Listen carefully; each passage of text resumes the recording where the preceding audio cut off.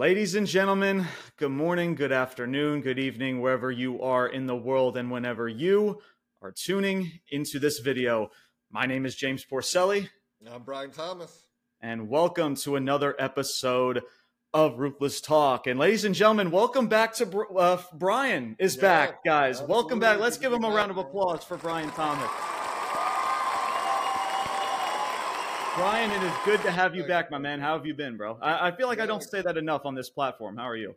No, doing good, man. Just kind of last week was finishing up, the end of the school year with my daughter and stepkids and, stepson mostly. So just getting into summer now, man. There you go. It is officially summer. That's right. Like we talked about this kind of before we started here. It was like it's already halfway through 2023. It's just like, again, time is just freaking flying by, man. It's insane. Sure. But it is great to finally have you back, Bryan. I know it's been a minute since, I think it's been about a week or so since the last time you were on here. Probably missed like the last 3 shows or so, or three or four shows. But hey, you're here. You're here. That's all that matters. So, but it's great to have you back here, man. And I know you have a lot to say in regards to what's been going on over the past several weeks, several days in regards to the WWE, of course, in regards to, episodes that I have published going solo over the past several days. So I know you got a lot to say in regards to that, but we're going to save that for SmackDown when we cover that on Saturday. So so make sure all of you guys stay tuned for that when the time comes. But today we are talking NXT as well as AEW and AEW Dynamite, as we have a Forbidden Door show that is coming up, I believe, next week. That is the first thing I'm going to mention before I get into NXT. And I'm going to be straight up honest with everybody. Listen, I will probably listen if there's nothing else for me to really watch on that night and I got nothing to do and I'm just chilling at my house. I'm like, all right, Forbidden Doors on. Let me watch it. But I highly doubt, guys, you're going to get a review show for that episode. I'm going to be completely honest with you. That's no shade to people who love freaking, New Japan and AEW. Listen, I'm sure, Bryan, if you have the time on your hands as well as I do, we'll probably watch the show. We'll talk about it in a future episode in regards to if there was anything interesting, if that makes sense. But guys, listen, are there great matchups? Sure. Are there dream matches? Okay. That's the eye of the beholder, to be honest with you. But is there anything that's really suspenseful? No. Guys, this Forbidden Door, and if it even was last year, man, it's just a show to just fill up a card full of dream matches and call it a pay-per-view. That's all it is, man. And it's just, to me, Bryan, it's not worth the freaking good and the bad and the ugly. It's just not worth the review. If that makes people upset and want to freaking cry about it, then they can just go straight ahead. For a future episode, if something did happen in the show, we'll talk about it maybe on a future Dynamite review show or whatever the case may be. But guys, I just want to give that clarification up. That does not even begin to even, waste our time in freaking covering a review show or a good and the bad and the ugly. So if you guys are expecting that, guys, cross that off your calendar because it ain't happening, Jack. I'm sorry, man. I'm sorry for everybody for that or expecting that. But I could probably speak for you as well. Like, while dream matches are great, and yes, they're going to be, you're going to get your wow, oh my God, holy shit moments for sure. Yeah. But I think both you and I come from as far as looking at wrestling, we're much more interested and invested in the storytelling aspect than just having a great fucking match. Yeah, exactly. So it's going to be, dream matches all over the place, but there's no story. It's a one-off match. Some of them, like Ospreay and Omega, yes, they have like a story going back years, but it's just not storyline driven. It's just not. Absolutely not. And if these were storyline driven, then frickin' A, man. This conversation is completely freaking different. But unfortunately, that's all it is. I mean, you saw that on Dynamite last night. I mean, all they did was just fill up the card. You had Jungle Boy call out some, whoever the IWGP World Heavyweight Champion is. To be honest with you guys, I don't know, and I just don't want to bother to even freaking care. You had MJF and Tanahashi set up a match Bryan Danielson setting up a match as well. You have Kenny Omega and Ospreay.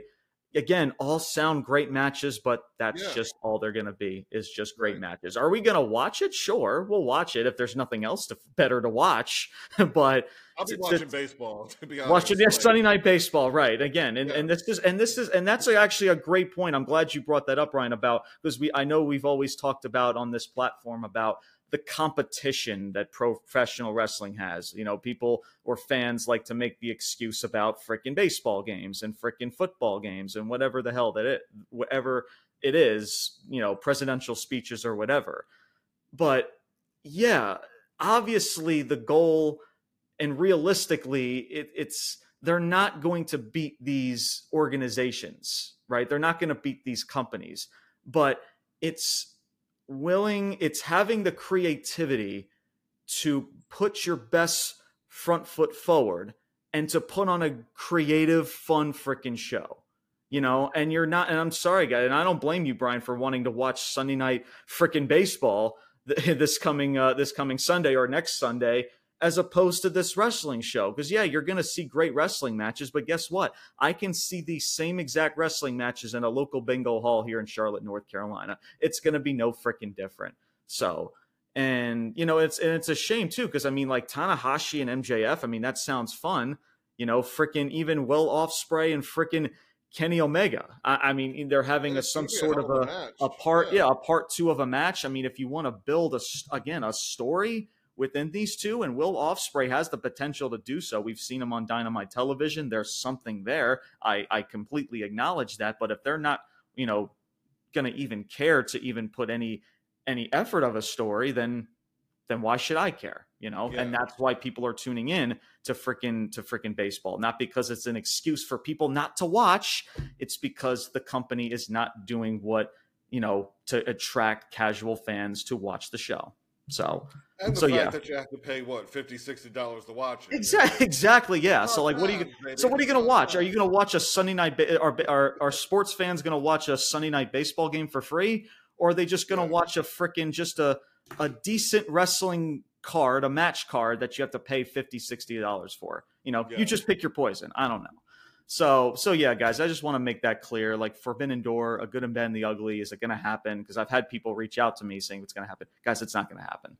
I'm sorry. It's just not worth a review. It's just not worth my time, and it's not even worth Brian's time either. Because again, guys, we're very busy people. We do a lot of shit outside of this podcast, and to do a review for just great wrestling matches, come on, man, just enough. But if there's stuff that does happen, then maybe we'll talk about it. Mention it, you know? We'll mention it. We'll mention it maybe in a Dynamite show to see, you know, we'll probably mention it on the Dynamite after Forbidden Door for that Wednesday, if anything was intriguing besides a good match, a good wrestling match. But we'll get to that when the time comes. But before we get into Dynamite itself, let's go over NXT.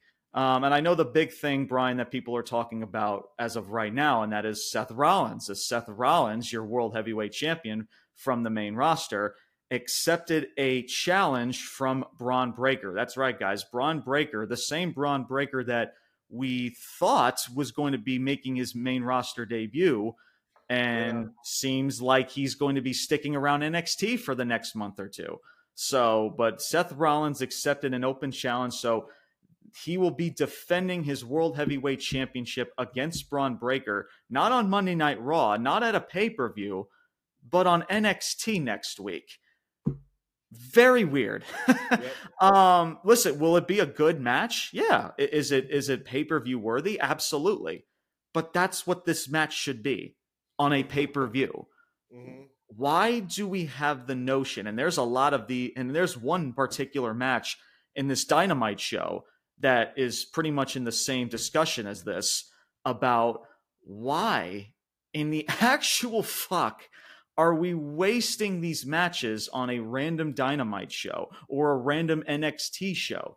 You know, it just doesn't make any sense to me at all. You're just, and Bron Breakker, think about this too. It's like, Bron Breakker, I mean, I get it. He's already debuted on the main roster before in the past as a babyface, but now this is I guess you can say, a new revamped Bron Breakker, this heel persona that's been doing very well, by the way.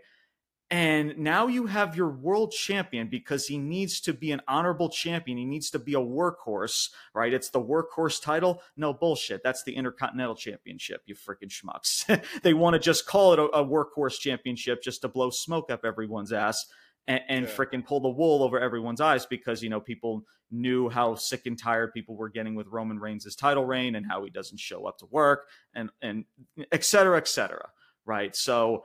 And it's no different, like I always say, when he held the United States Championship. Okay, he's going to defend the title pretty much almost every week, or if not every other week. But what is that doing? Like, what is it doing for Rollins? And what is it doing for Bron Breakker that he's losing on a random NXT show when he's already involved in another storyline with Ilya Dragunov?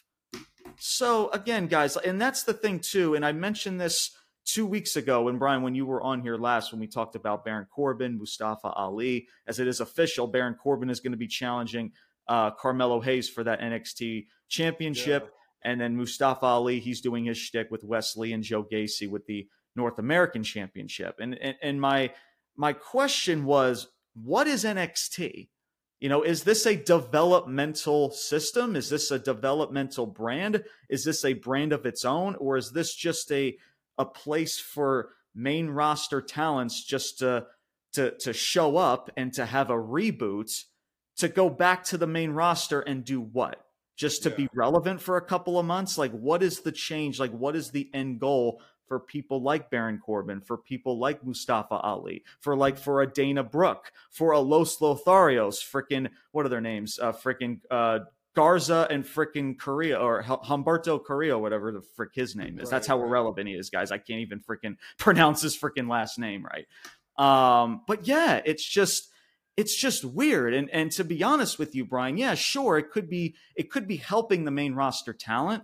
But what about these NXT prospects, these NXT talents? It's just like Carmelo Hayes debuted pretty much on SmackDown this past Friday, because Baron Corbin was in a Money in the Bank qualifying match. He's losing in 2 minutes. Oh, but don't worry, guys. He's going to be relevant. He's going to put on a 10, 15-plus minute match with freaking Carmelo Hayes. And I'm like, so, again, what are we doing with Corbin? Are we pushing him? Are we making him look like a clown? What the fuck is it? It doesn't, and it's diminishing Carmelo Hayes in the process, because he technically made his first main roster appearance this past Friday. And it just ends so abruptly. They have a quick little exchange. Officials are separating the two, and that's it. That's your first glimpse of freaking Carmelo Hayes. Because, guys, I always like to say this, especially when it comes to debuts or even returns. First impressions matter. They always freaking matter.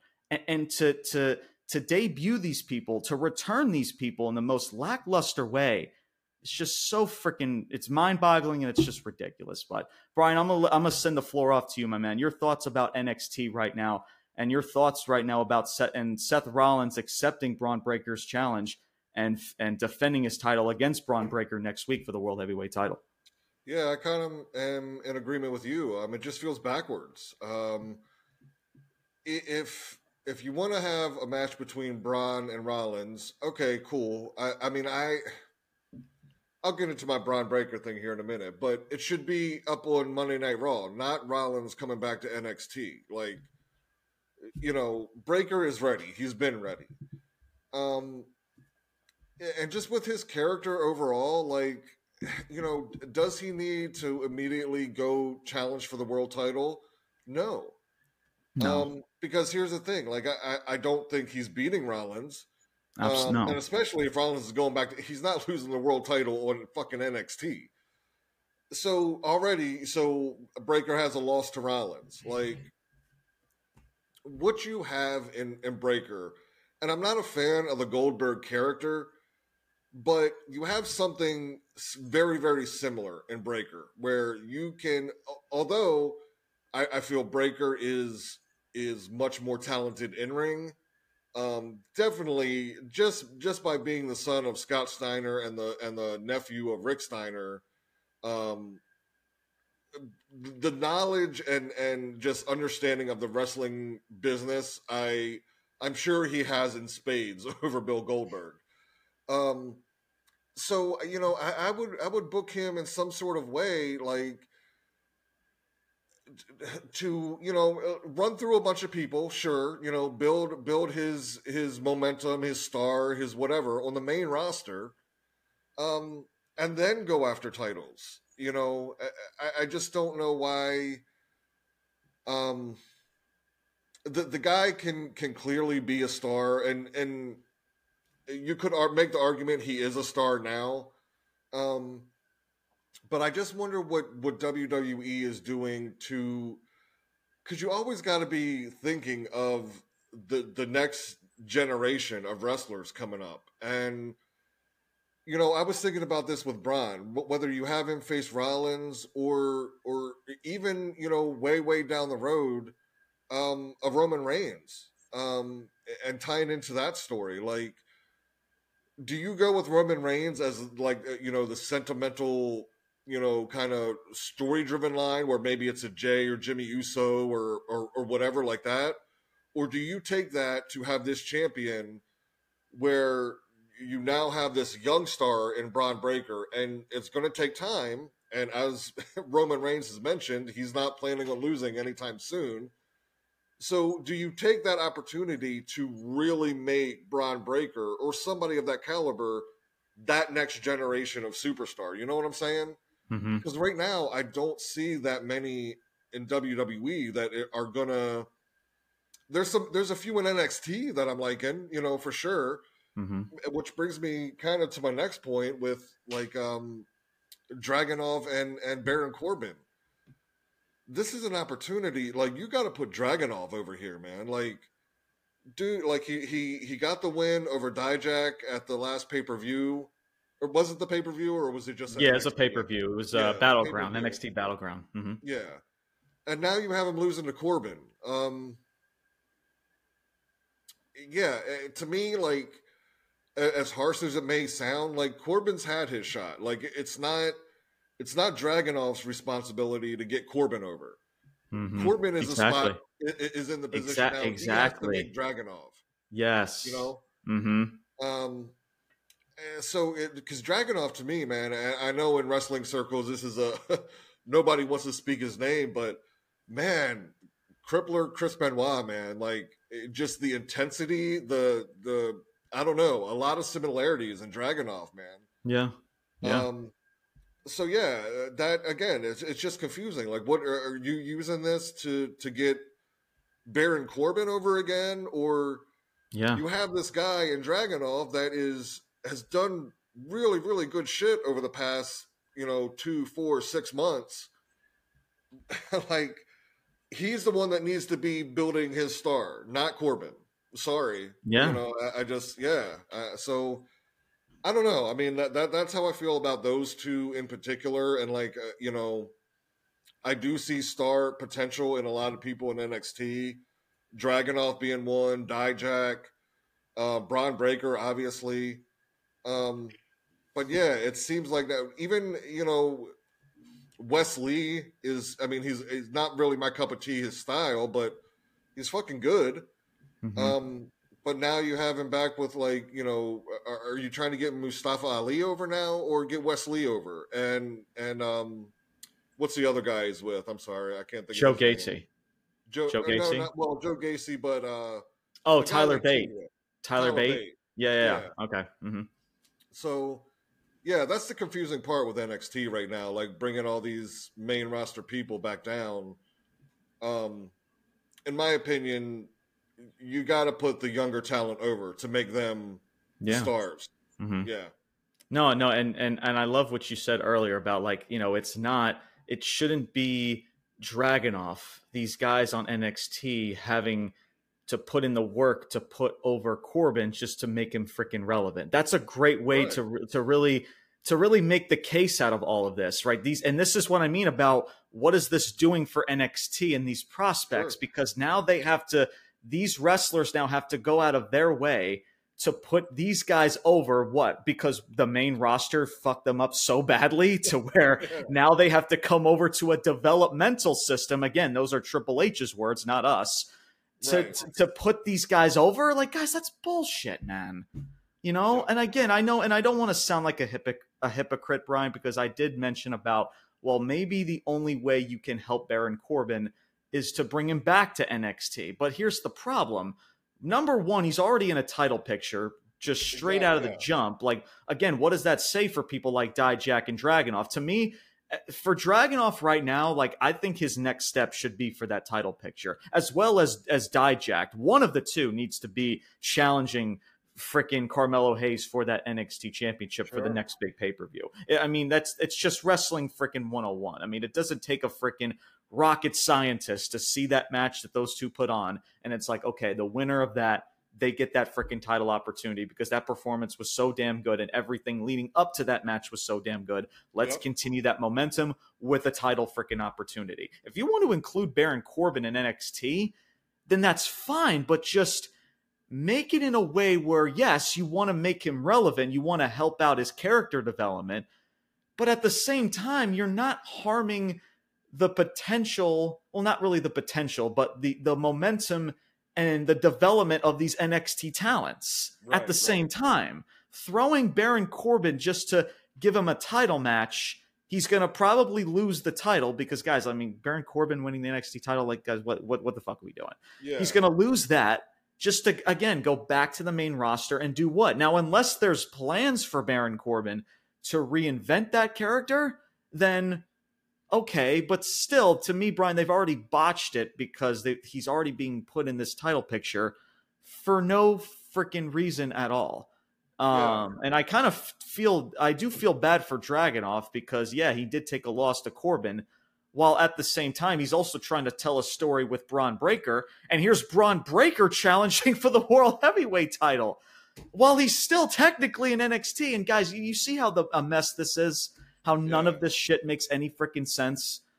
It just, you know, again, what is NXT? I don't know what NXT is really anymore. And I think that's the bad rap that it's been.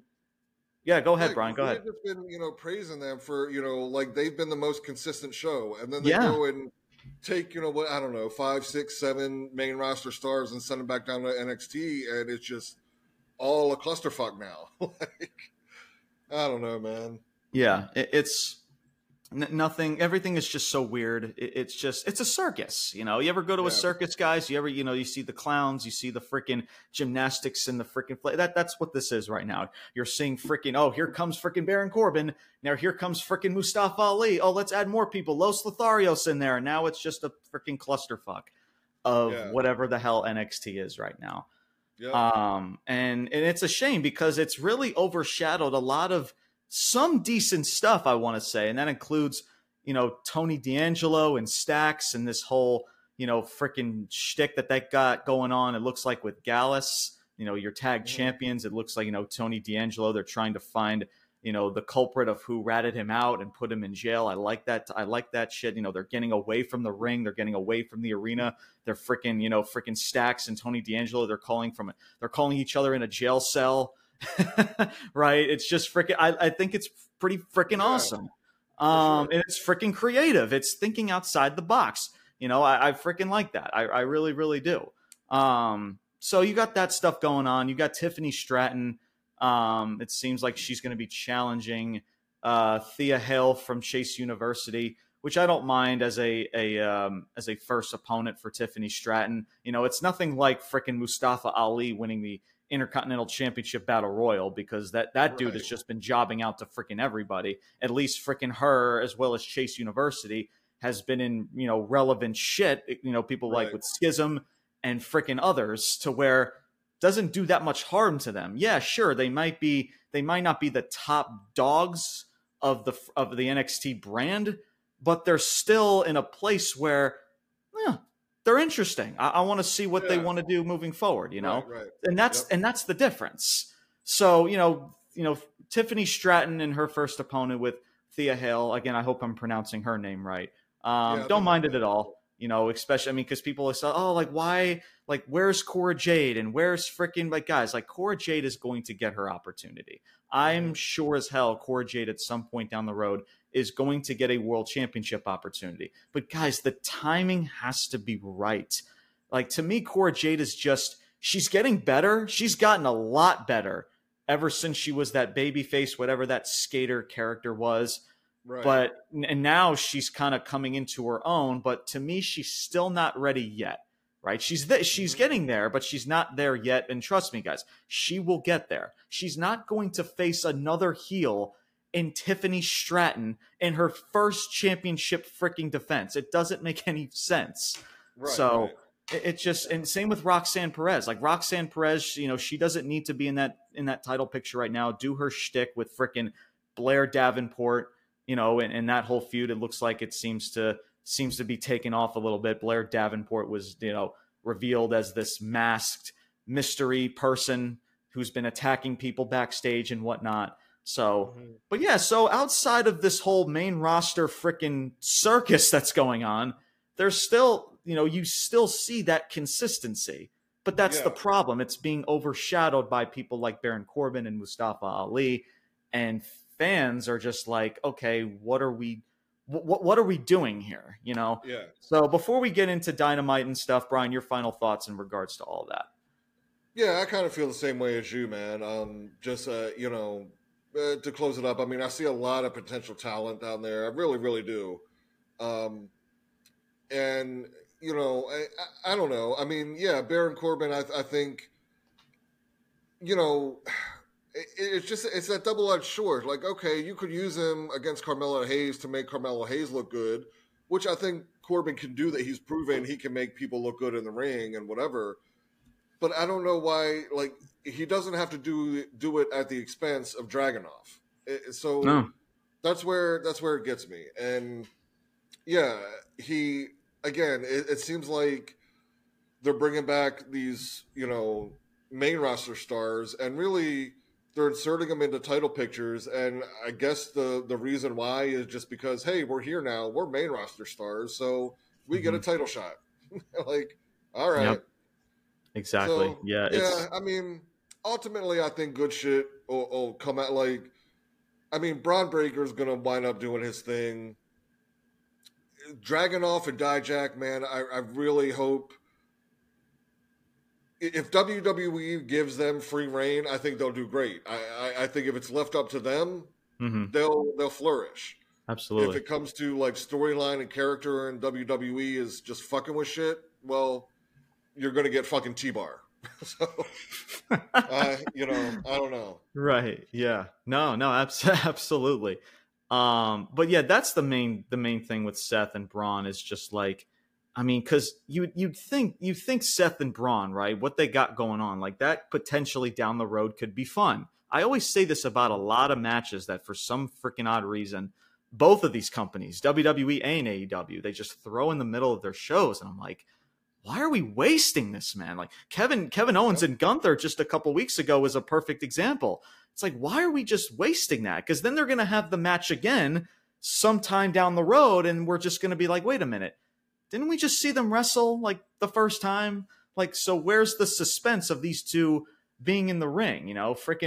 Imagine if Hulk Hogan and Andre the Giant faced off against one another like 5 different times before they faced off at WrestleMania 3 or whatever, right? It just doesn't, it makes no sense. Like, imagine if Stone Cold and freaking Shawn Michaels faced each other a gazillion freaking times before their match. I believe, what was it, WrestleMania 14 or something along those lines, or something.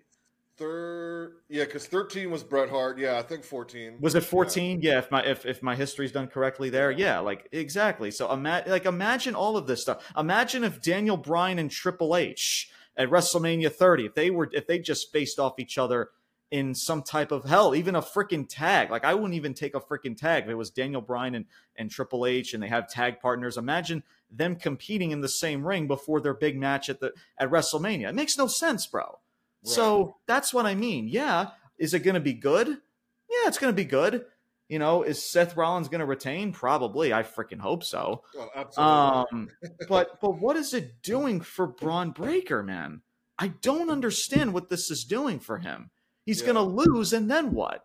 Okay, he's going to go right back to, he's just going to resume his freaking feud with Dragunov. I guess Dragunov is going to play a part in this match, because he pretty much cost Dragunov an opportunity at the NXT championship. So now he's going to cost freaking Bron Breakker this match, and Seth Rollins is gonna be victorious, and that's going to resume their feud. But still, why does Bron Breakker need to take a loss resuming this feud? It makes no fucking sense, especially when you're about to debut him on the main roster, pretty much in the next month or two. Come on, man. It's just this company to me. Like, I don't know if they're just not thinking or they just don't care. It's just one of the two, man.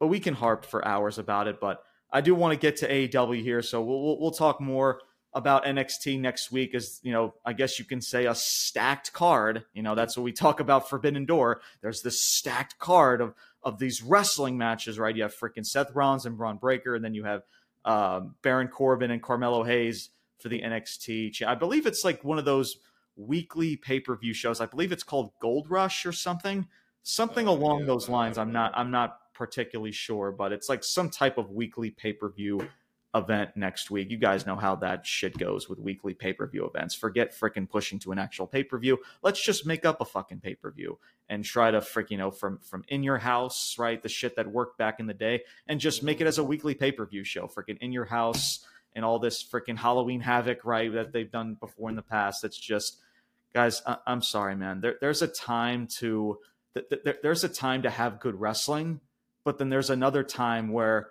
we need to get creative and tell the story and get people captivated for the wrestling. Right. That's just how it goes, man. But we'll talk more about that next week in regards to Seth Rollins and Bron Breakker and everyone else involving NXT. Now let's get to Dynamite. Let's get to this show. So I know that there's Wembley Stadium, I believe, coming up in, I believe, we're still 12 or 2 months away? Like 2 months away? That is somewhere well over 2 months away. July or August? I can't remember. That's in August. I know it's in August. I believe it's like the end of August. So, okay.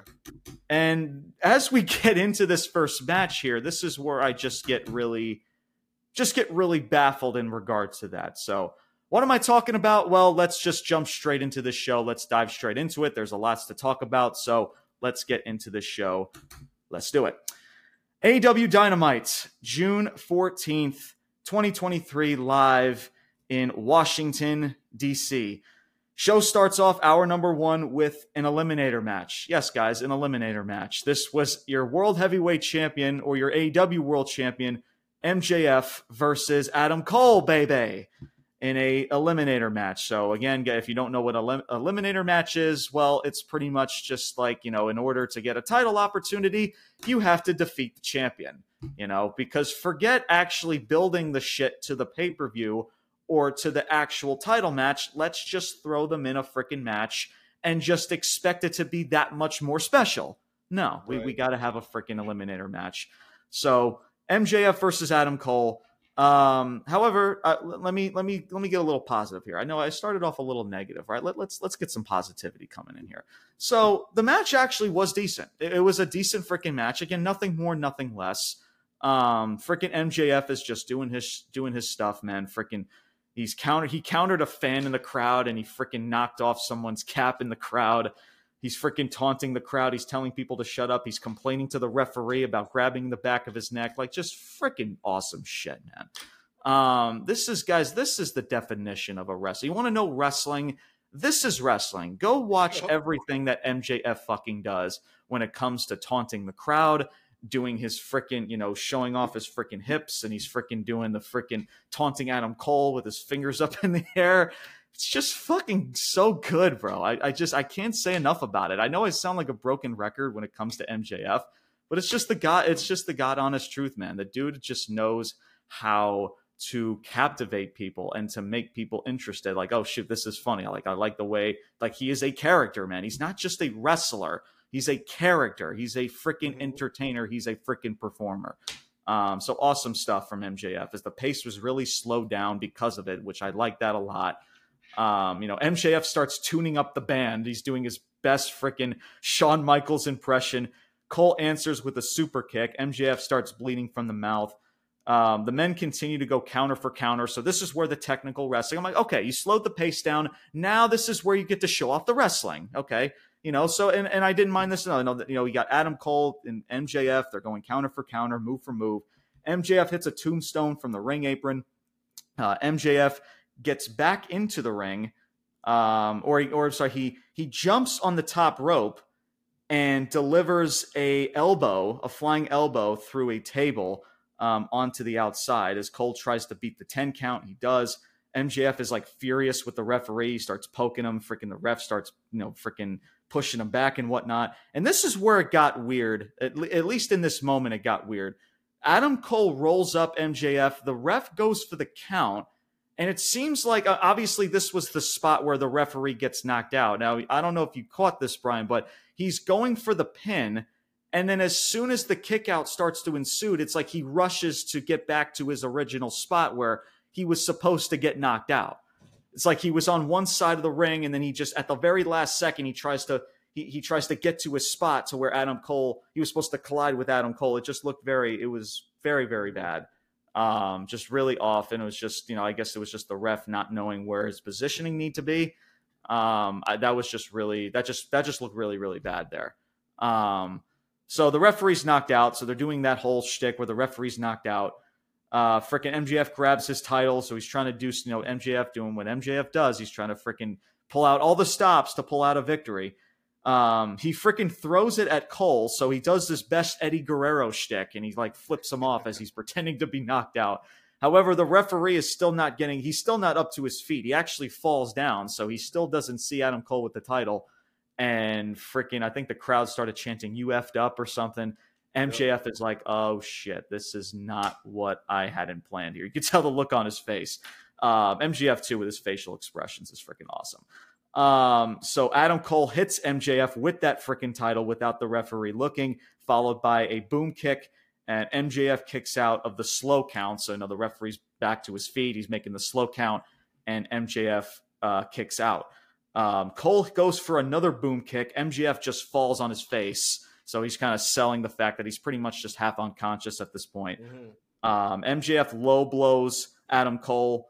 He was like kind of blindsides the ref where he's low blowing and he doesn't see. The referee can't see him low blowing Adam Cole there. I think he kicked him from behind, like he's in front of the referee. He's holding his shoulders to where he can't see it.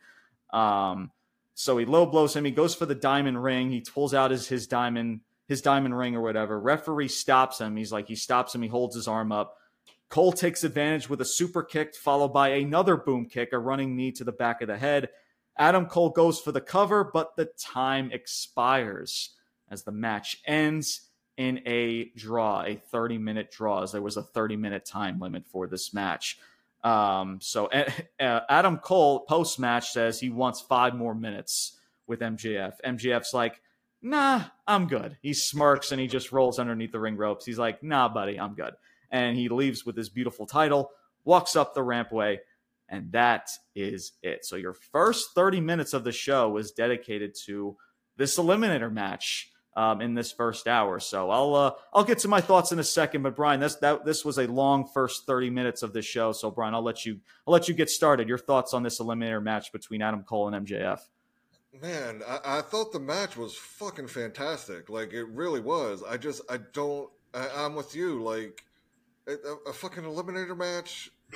Like, first of all, this isn't the first time they've done that. Like, stop with that shit. First of all, like, if you're going to give a person a title shot, give them the fucking title shot. Like, enough with this. Well, you got to beat the champion to get, like, no, stop it. Exactly. And then that being said, like, yeah, I mean, what have we had? Like, maybe a 2-week kind of build to this match. Actually, not even 2 weeks, like a week. They had a promo last week. Was it 2? It was last week they had the promo, the back and forth, and now here we are having the match. Exactly. So it's only 1 week, so that makes it even worse. Exactly. Because this could be built to a pay-per-view. And I mean, God, the match. Look, MJF. I understand everybody has their own opinion. You could say Roman Reigns. You could say Cody Rhodes. You could say fucking anybody, whoever your heart desires. MJF is the best professional wrestler in the fucking world. Like, he just is, man. I'm going to go through some stuff just in this match alone. And again, it's just, about like slowing the match down and the crowd engagement. Dude, in this match, he did the Adam Cole shtick, the Shawn Michaels shtick, the Ric Flair shtick, the Rick Rude shtick. Rick Rude, yeah. Yeah. Dude, I forgot to mention that too, the flying elbow he hit from the top rope. Mm-hmm. Granted, the setup wasn't as smooth as Macho Man, but the fucking delivery, holy shit, man. That was fucking beautiful. I mean, he just nailed it. Even down to his trunks and his boots. It just, go back and look at some old Ric Flair shit, man, and look at his trunks. And you see, like, MJF written on the back of his trunks and down the side of the boots. Go back and look at some old Ric Flair. I mean, there's some more that did that, but Ric Flair was probably the biggest star that did it. So the dude just gets it, man. I mean, he really, really does. You know, Adam Cole, and even this, it is the elbow pad. Yes, I have that. Yeah, Vince was right. Good God, yeah. And yeah, that spot you were talking about. So because it seemed like it stemmed from that elbow drop from the top rope. That, I don't know. I think something happened to Adam Cole. Hopefully, it's not a serious injury, but you can tell for like the next few minutes, like they were talking to the ref and trying. Yeah, the referee was talking to him. Yeah, I did see that. I don't know what happened there. Hopefully, it's nothing serious with Adam Cole, but something wasn't right. But I mean, beyond that, even the spot with the belt and the ref, man, just, you know, MJF throwing it, you know, to Cole, assuming he's going to get DQ'd. It was just an entertaining spot, man. So kudos to both guys. I mean, yeah, I thought it was a fantastic match. It's just that there was no build, and this is pay-per-view worthy, and there's no real story to get behind, to, you know, so that's my only gripe with it. Is just, you can't keep having, especially when it's the world champion, right? You got to have them in stories and feuds, and it can't just be like, oh, this week-long feud and next up, you know, it just, I don't know. So obviously, I mean, I think, you know, this ended in a draw, and I even like the way they did that, man. I'm not opposed to that kind of finish. Yeah, so obviously they're going to have another match. I just think they should tell more of the story first before hopping into the match. But that seems kind of like AEW's MO. It's just what they do, man. Yeah, no, I'm with you, bro. I'm absolutely with you. But yeah, before I get into just everything else about what is wrong with this match, I'm going to talk about what was damn solid about this match, because it was damn freaking good, which I expected it to be. Sure. I expected these two to give pretty much the majority of the first hour too, especially starting the night off. So you knew that was coming. Obviously, you knew they were going to get. If it wasn't, you know, because I was thinking, man, the fact that they're having this match, I'm like, how do you go about this? Neither one of these dudes can lose. You're telling me freaking Adam Cole is going to beat MJF and he's going to get, no, like, stop, man. That cannot happen. That cannot freaking happen. I don't care if Adam Cole is your future number one contender. You can't let that happen. So yeah, the draw, the 30-minute draw, the time limit, I think I like it. I like the fact, I like how, if you're going to have these two in a match, that's the way you would finish it. I said the same thing about, I believe it was Danielson as well as Hangman Adam Page in a match. I believe it was those two. I know, you know, Omega and Danielson. I think it was Omega and Danielson in a match that ended up being in a draw. Like the 60, I believe Iron Man match, the 60-minute match. The 60-minute, yeah, exactly. That ended up in a draw. You know, things like that. Okay, I don't mind the draw finish. I've never really minded the draw finish. And like you mentioned, the pace was slowed down.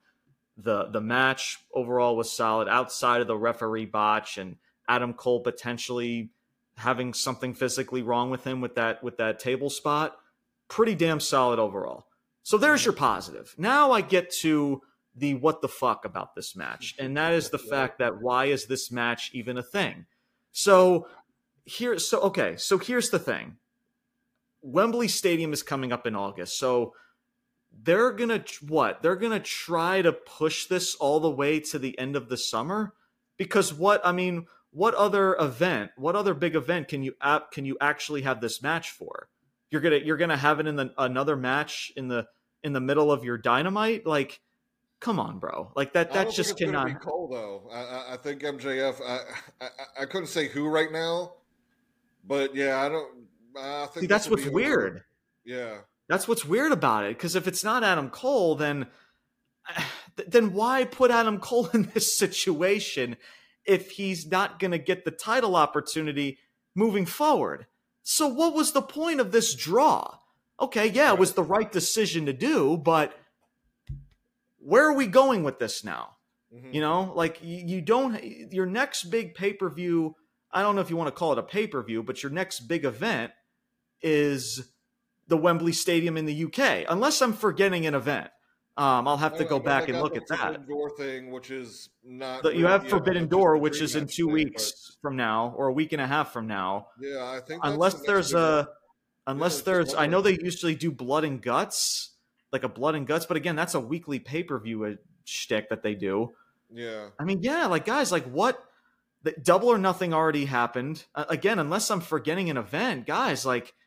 If that's the case, then what was the point of this? Mm-hmm. You know what I'm saying? Because if it's not Adam Cole, then, okay, he beat Chris Jericho just to have a 30-minute draw with MJF, just to have a great technical wrestling match? Like, just to have, I mean, just to fill up a Dynamite show, just to get cheap pops in the rating? It's MJF and Adam Cole. Freaking tune in to freaking TBS, everybody. It makes no fucking sense at all, bro. This was the first thing I said last week, because I couldn't even bother last week putting up a Dynamite review because last week's Dynamite was just that freaking bad. But I did wanted to talk about this situation with Adam Cole and MJF, and I spoke about this. Like, why are we having this Eliminator match? Mm-hmm. Sure, we knew going into it was going to be good. We knew people were going to praise the shit out of it, and for justified reasons, for rightfully so. But now what? Now what? You know, you have the match, and even if they do have the match, these dudes just went 30-plus minutes. Like, again, unless there's a stipulation, freaking that you want to give these two in a bigger stage. But again, what's that bigger stage if it's not going to be Wembley Stadium? True. You're telling me you're going to pump that up for freaking 2 months? We're expecting Tony Khan to pump up a feud for 2 fucking months? Yeah. Fucking A, hell no. Not what he does, man. I mean, it's 3 weeks, you're pushing it. Yeah, oh, yeah, 3 weeks, right. That's just pushing the envelope there. Oh, my God. So, yeah, man, it's just like, okay, if some people love this show, again, good for them. But, guys, we got to think we got to think a week, 2 weeks, 3 weeks from now about what this is leading to. So, yeah, man, and it's just weird. That's the thing. It's just really weird. I just don't get about AEW, right? And just, I mean, I'm sure other people do it. And you could make the case WWE does it from time to time, but like, I feel like everybody sometimes like wants to reinvent the wheel, right? Like, mm-hmm. You know, yes, there's space for innovation and evolution in wrestling, but at the end of the day, what you are putting on is a weekly, dramatic, episodic show. That's what it is supposed to be. So you have to have continuity in characters and stories and, you know, those things to make it work. Yeah, if it's just a 1-2 week thing, you know, sure, somebody can tune in and get it like, okay, you like Bandito, good for you, you know, great. So you're gonna tune in and see him 1 week, and then not see him for 3 weeks, man, and then see him. So it's you can't sustain the fan base, or grow the fan base, I guess. Yeah. And that's the problem with this roster of how many fucking people are on it, because it is ridiculous of how flooded this freaking roster is of talent, Yeah. because all of them are just sitting back there, just collecting dust, just collecting a paycheck, because they're not doing anything special for this company. They're not helping the company because they're hardly on the show to do anything. And that's the problem. You know, like you mentioned, freaking Bandito might wrestle one week and then he's going to show up on Rampage and you might not see him on Dynamite television for God knows freaking how long. Yeah. You know? So to end this as we move on to this next segment here, the way that I would have done this, Brian, again, if I'm booking this shit, because I think me and you, we like to call ourselves pretty creative people. Like, we know this business, like we know what the hell we're talking about. So, and again, if you have an idea as well that's different, let me know. But here's what I would have done with this, right? If you want to do MJF and Adam Cole at Wembley Stadium, okay, for the title, sure, let's do it. Yep. But plant the seeds. Plant the seeds of the feud that's potentially going to happen between Adam Cole and MJF. Plant seeds, and when the timing is right, July, somewhere in the middle of the summer, to now, let's get this feud into high gear now. No matches, no eliminator matches, no promos, is even though the promo was done very well freaking last week, no actual exchanges, just plant seeds. And like, oh snap, like MJF and Adam Cole in the near future, yes, sign me up. Like, I want to see what this is leading to. Like, let's continue to plant these seeds. Let's get people in suspense. So that's how I would have done it. If that's your plan for Wembley Stadium, or not, who knows? But if that's what you want to do, then that's the only logic thing that you can honestly come up with, especially in a 2-month time frame. Before we move on, Brian, your thoughts about that? Yeah, no, I'm in agreement with you, man. Like, sure, Adam Cole, like I said, I mean, I love this match. It was fucking fantastic. But it just should, the first time at least, shouldn't be just on your AEW regular Dynamite. Like, no, absolutely, it just shouldn't. So yeah, that's my gripe with it. Tell a story, tell a long term. And when I say long term, I mean you can do like 2 months. Okay, so this is the blow off is at Wembley. Cool. Yeah. Okay. Exactly. But, just not like a promo match, and now what? It's putting all of your eggs into one basket, and Tony Khan's like, oh fuck, where do I go now? Because again, that's all Tony Khan knows how to do, man. And people want to put him on this. Right. If this is the case, where if that's what they're shooting for at Wembley, these two guys should better not have a match before Wembley again. Like. Yeah. Whatever, have MJF duck him or whatever it is. I don't know, get creative with a story, but they can't fucking wrestle again before Wembley. Exactly. Bro, imagine again if before WrestleMania 25, imagine if Undertaker and Shawn Michaels wrestled on a Monday Night Raw. Imagine if they wrestled on a freaking SmackDown. Right. Then, like, what's the point of wrestling at WrestleMania? Yeah. It's just like, bro, oh my God. But that's Tony Khan for you, man. We want to put him on this pedestal. He's this great booker. Look at all these matches that he's putting on for Forbidden Door. Give me a fucking break, man. It's like we see through the bullshit. It seems to be now 4 years in, at least that is his kind of...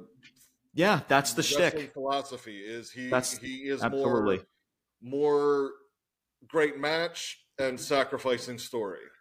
Exactly. That's the vicious cycle, and you've seen that for 4 years. And again, and I've also mentioned this about WCW, like that's pretty much what WCW before they went out of business is what they were doing. I mentioned about WCW putting on matches like Goldberg and Hulk Hogan. And, fans would be like, okay, well, what's the point of having the pay-per-view if you're putting two juggernauts on your weekly show? And that's what AEW has been over the past 4 years. And it seems like to me, Brian, that's just who they are. Have you ever seen that match? I have. I've seen it once or twice. Yeah, I've seen it. Yeah. I mean just for a Nitro, and then just with him.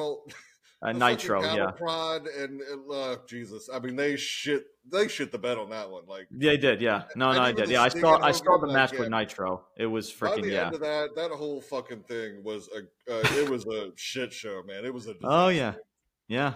Mm-hmm. And it was so good at one time. It's so good.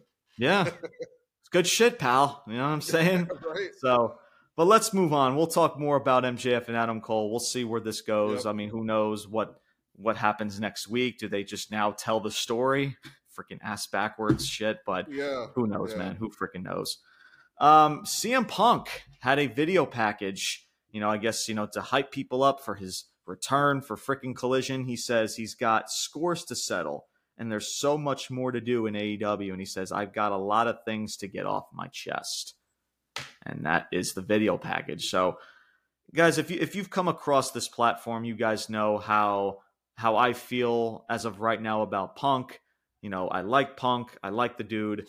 It's just that the fact that, he's coming back to this company to try to, freaking all the heat that he exchanged in the locker room, and now nothing worked in regards to Dynamite and drawing in numbers and moving the needle. It didn't work the first time. So what makes me expect that it's going to work now? And he's coming back into a 6-man tag. Like, it's like that's your, and I said this last week as well on the show that I covered last week, talking about Punk and, the big announcement that Tony Khan made about he's going to be in a 6-man tag with freaking FTR and who was it? Jay White, Juice Robinson, and Samoa Joe, right? Right. Like, where, like, again, that just screams to me just another 6-man tag you would see on a Dynamite or a Rampage. Mm-hmm. It's just, unless there is long-term, and I highly doubt this. I mean, long-term in AEW, that just does not go hand in hand. I don't know what we're doing with Punk. Are we just going to continue to do the same shtick that he was a babyface last time? Okay, he drew in $1 million for Rampage. Okay, great. Your Rampage is going to be nowhere fucking near that for the foreseeable future, for the test of time. I mean, bro, they're now resting in the 200 to 300,000 mark. I mean, Jesus Christ. But ever since then on Dynamite, they were at what? I want to say 900 to 950,000. Right. So they're not eclipsing 1 million viewership at all on Dynamite television with Punk being there or with Punk not being there. So if we're going to do the same shtick with Punk of him being a babyface, teaming with FTR, which he did beforehand, if this is what we're doing, then like, what the fuck, man? You know what I'm saying? Like, if you're going to make Punk return, this dude needs to you need to do something different. You need to have him come back as a heel. Because I always believe that Punk's best work was as a freaking heel. There's just people that work better, Brian, as a heel. People like freaking Randy Orton, people like CM Punk, and all these freaking people, right? Like, to me, I mean, Brock Lesnar, he can do both. Triple H, Triple H as well, absolutely. There's just people that just, I mean, hell, Roman Reigns right now, freaking with this tribal chief gimmick. So, it doesn't make sense to me, like, if they're going to do the same babyface shtick that they did beforehand. I freaking hope not, because if that's the case, then my God, then fucking A, do we have a problem, bro? Yeah. It's just, but yeah, and you showcase, and here's another problem, and Brian, I'm going to get to you in just a second here. I'm going to make this last statement. Yeah. And I said this last week as well. I'm going to say it again. Juice Robinson and Jay White. Okay. If you're not a part of the niche audience, right? If you're not a part of the niche AEW, New Japan, I highly doubt you're going to know who those fucking two people are, right? You're probably not going to know who they are. And so you put them on your debut show for Punk. It's like, oh, Punk's going to be facing who? Jay White and Juice. Who the fuck are these people? That's what I mean. Sure, your niche is going to watch. The freaking New Japan marks are going to watch. But what about everyone else that's going to draw you over the eclipse of that million viewership? That's the problem. That's where AEW cannot seem to figure it the fuck out. That's the problem right there. They just expect you to know people like Jay White and Juice Robinson instead of putting them in situations to where they feel larger than life, that you have to see what they do next week and the week after that. So, and like, enough, guys, of like the Bullet Club Gold, like CM Punk is going to turn heel. He's going to form a faction with Bullet Club Gold. Like, guys, stop. Fucking stop. Brian, your thoughts in regards to Punk coming back this coming Saturday? Oh man, so we've spoken a lot about this over the course of however long, 5-6 months. At the end of the day, I'm a CM Punk guy. Yeah, same. So I'm gonna fucking tune in. And here's the thing: if the vignette, that I like the vignette. It was a cool little vignette. If CM Punk can come back, and I guess with some, if he can be him and speak freely on the microphone, that's going to be fun. If he grabs it and gets the stuff off his chest, that's going to be fucking gold, no doubt about it. Oh yeah. If there's Oh, for sure. restrictions to it, it's going to be fucking lame. But if he can go out there and be CM Punk, fucking sign me up, dude. So that being said, yeah, I mean, I'm always going to root for him, but I understand the aesthetic and we've already been down this road, and is anything going to change? Yeah, I don't know. But with this match specifically, because I think CM Punk has also mentioned he, if he's to return, he wants to have a feud with Samoa Joe. So I think this is maybe a nice little way to get into it where. They have this main event. Cool, it's CM Punk's return. FTR is just coming back. They haven't really wrestled a whole lot either. So I think it could be good. So after this match, you have Punk and Joe go off and do their thing. And even if there's a feud between Jay White and Juice Robinson and FTR, maybe a way for more people, to be introduced to the Bullet Club and Jay White and Juice Robinson. But I think that could be a really good feud too, if done well. So again, if you take these 6 individuals and then split them off in their the tag feud and the individual feud, that could be good. But you have to tell the story. You have to build it. And so that's where I don't know. It sounds easier said than done, but for Tony Khan's case, it's just right? Not for some freaking reason. But yeah, I mean, and that because that's the thing, like a 6-man tag, man, that's how you're returning Punk because why? Because Tony Khan, freaking Collision hasn't sold out yet. You haven't sold out tickets yet. Is that why you're trying to freaking sell a couple extra 100,000 more tickets because you're trying to make these announcements to get people to tune into the show? Just saying, bro, because a 6-man tag is not going to cut it, man. This is how you're returning Punk, right? In a 6-man tag, bro, I could come up with a million different freaking ways to debut this fucking guy. Just saying. And you make him return for a 6-man tag. It's just weird, bro. It just tells me that Tony Khan and this company just still doesn't fucking get it. They just don't. But we'll talk more about that. In regards to a Collision episode, guys, we'll keep you guys posted in regards to that because there are going to be some stuff, at least in the next week or two, about Collision. It's the debut show. We will have plans to talk about that, so make sure you guys do stay tuned when we do talk about Collision and our podcast schedule and everything in regards to fitting in freaking Collision and all that stuff. So make sure you guys stay tuned for that. But we'll talk more about Punk later on this week, as well as next week when we do cover AEW Collision and this 6-man tag. So Up next, we have Sammy Guevara. His music hits and he enters the ring. He says his goals as a future father, congrats to Sammy Guevara and Ty Mello, as they're going to be having a baby girl coming soon. So shout out to them. Congrats to them. He says his goals remain the same, regardless, as a future father or not. His goals remain the same about being the mountaintop. Cutting that baby face promo. It seems to me legit. He's a complete baby face at this point right now. Yeah. Darby Allin interrupts. He says to Sammy Guevara that fans are starting to love him again. So say, hey, sounds like people love you again now, right? He says, but he wonders if he still stands with the JAS. Like, what's going on with the JAS? Like, are you with them? Are you not? What's going on? And then Jericho's freaking music hits.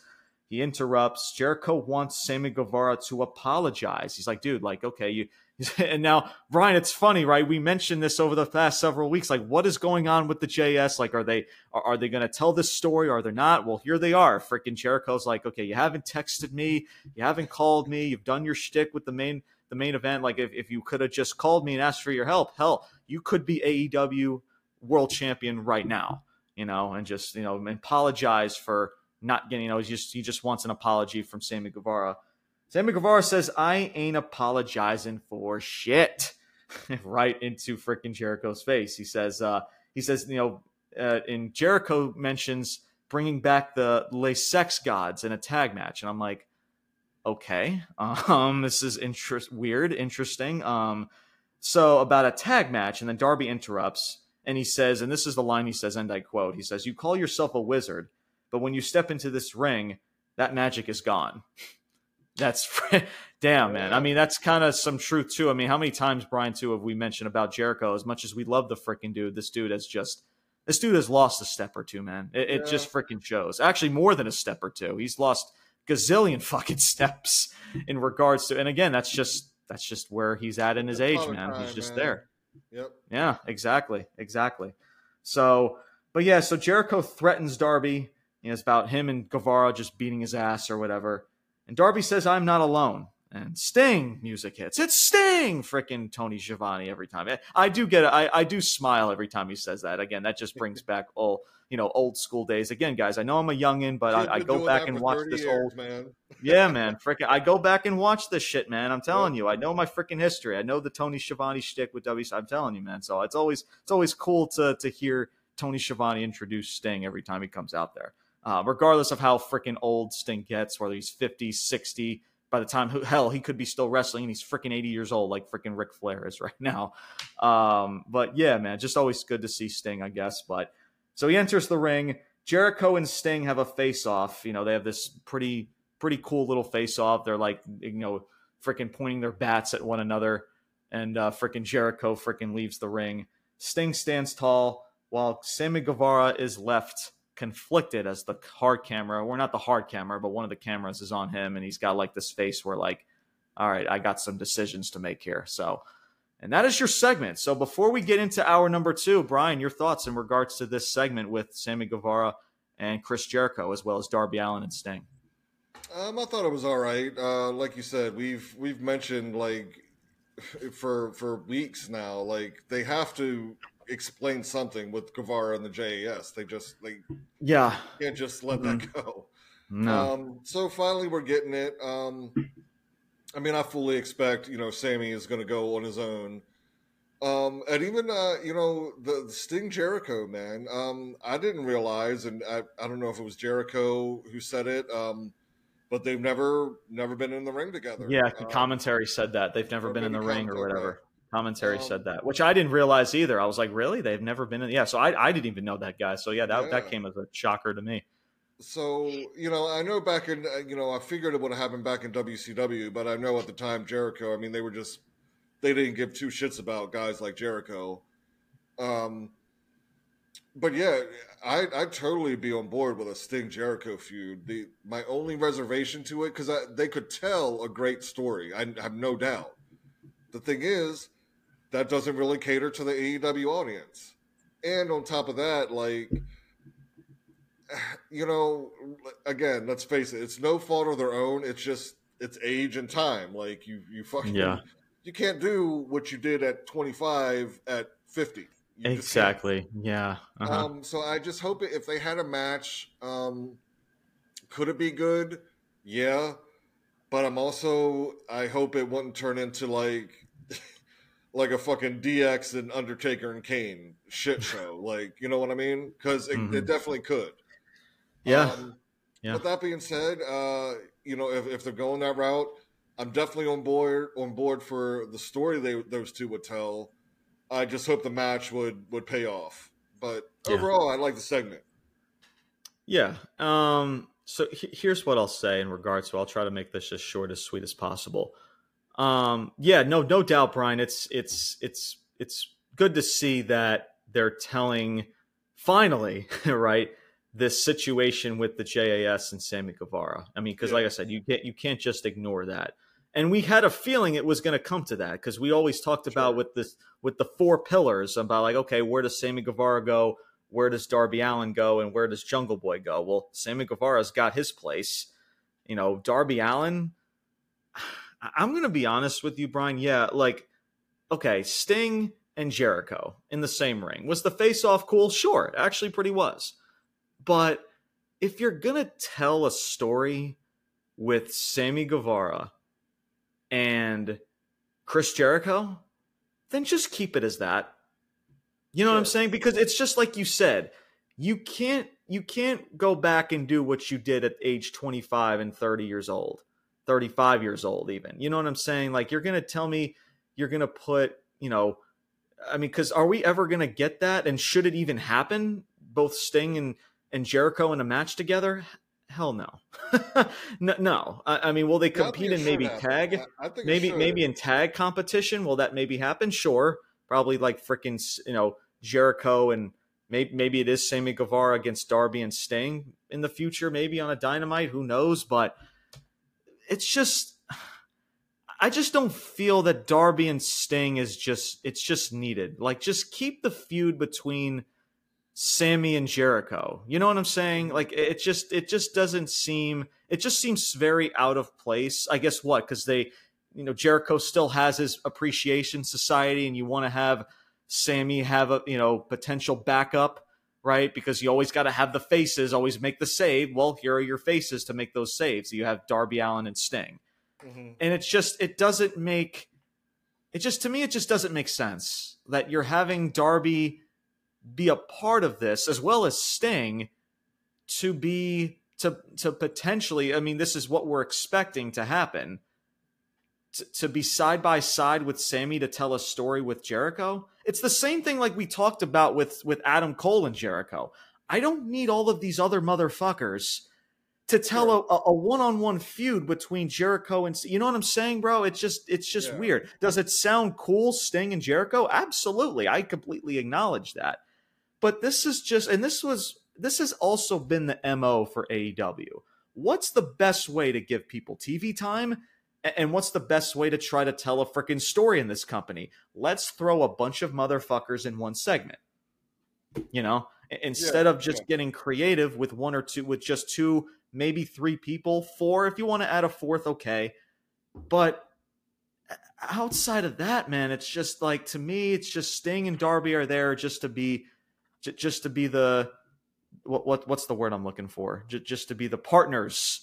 Like, just the helpers of Sammy Guevara. Because we know that what this is probably going to lead to. It's going to be Sammy Guevara, Jericho in a match and a potential feud. We can already see that happening. It seems like Sammy Guevara is turning more babyface by the day and by the week. So, sure. But to me, that just doesn't need a bunch of other motherfuckers in this situation, man. It just doesn't make sense. Why? And you bring Sting out there to get, a cool reaction. I agree, but again, man, Jericho and Sting, it's just like, again, if this was 20 plus years, okay, I would be excited if this was 20 years ago, but it's not. So if the story is with Guevara and Jericho, just keep it as such, man. I don't need Darby Allin to dumb himself down to help tell a story between Guevara and Jericho, because that's what the story is between Chris Jericho and Sammy Guevara. So before we get into this next segment, Brian, your thoughts about that? No, I can't disagree with you. I don't know. I think this is going to turn into, I guess Sammy and Jericho, tagging against Sting and Darby next week. Did they announce that? Or I can't remember. I don't think that's been announced, but I'm sure eventually it's going to happen, whether it's next week or 2 weeks. It probably will happen. I'm not sure. They might announce this like this coming week or whatever, but it hasn't been announced yet. At least I'm aware of it right now. So gotcha. So yeah, with that match, I don't know if you have at that match, something obviously has to happen with Guevara kind of walking away from JES or something. Mm-hmm.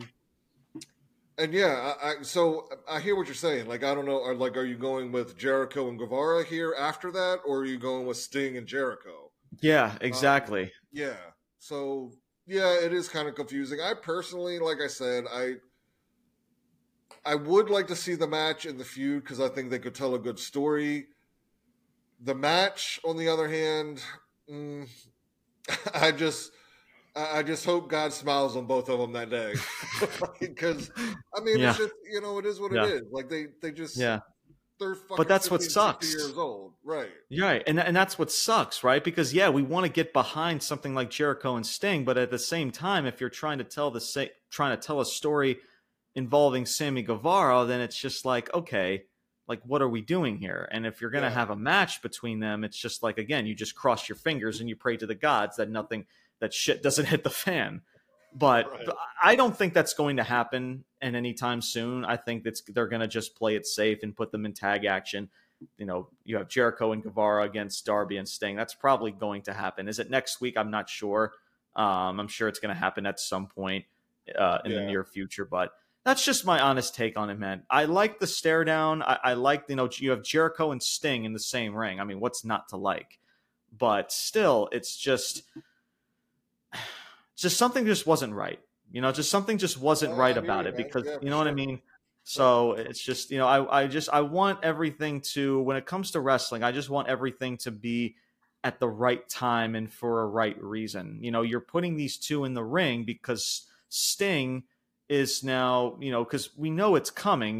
Guevara is going to feud with Jericho, and who's going to help him out against the JAS? Sting and freaking Darby Allin. And that's why you're having this face off instead of for a legit purpose.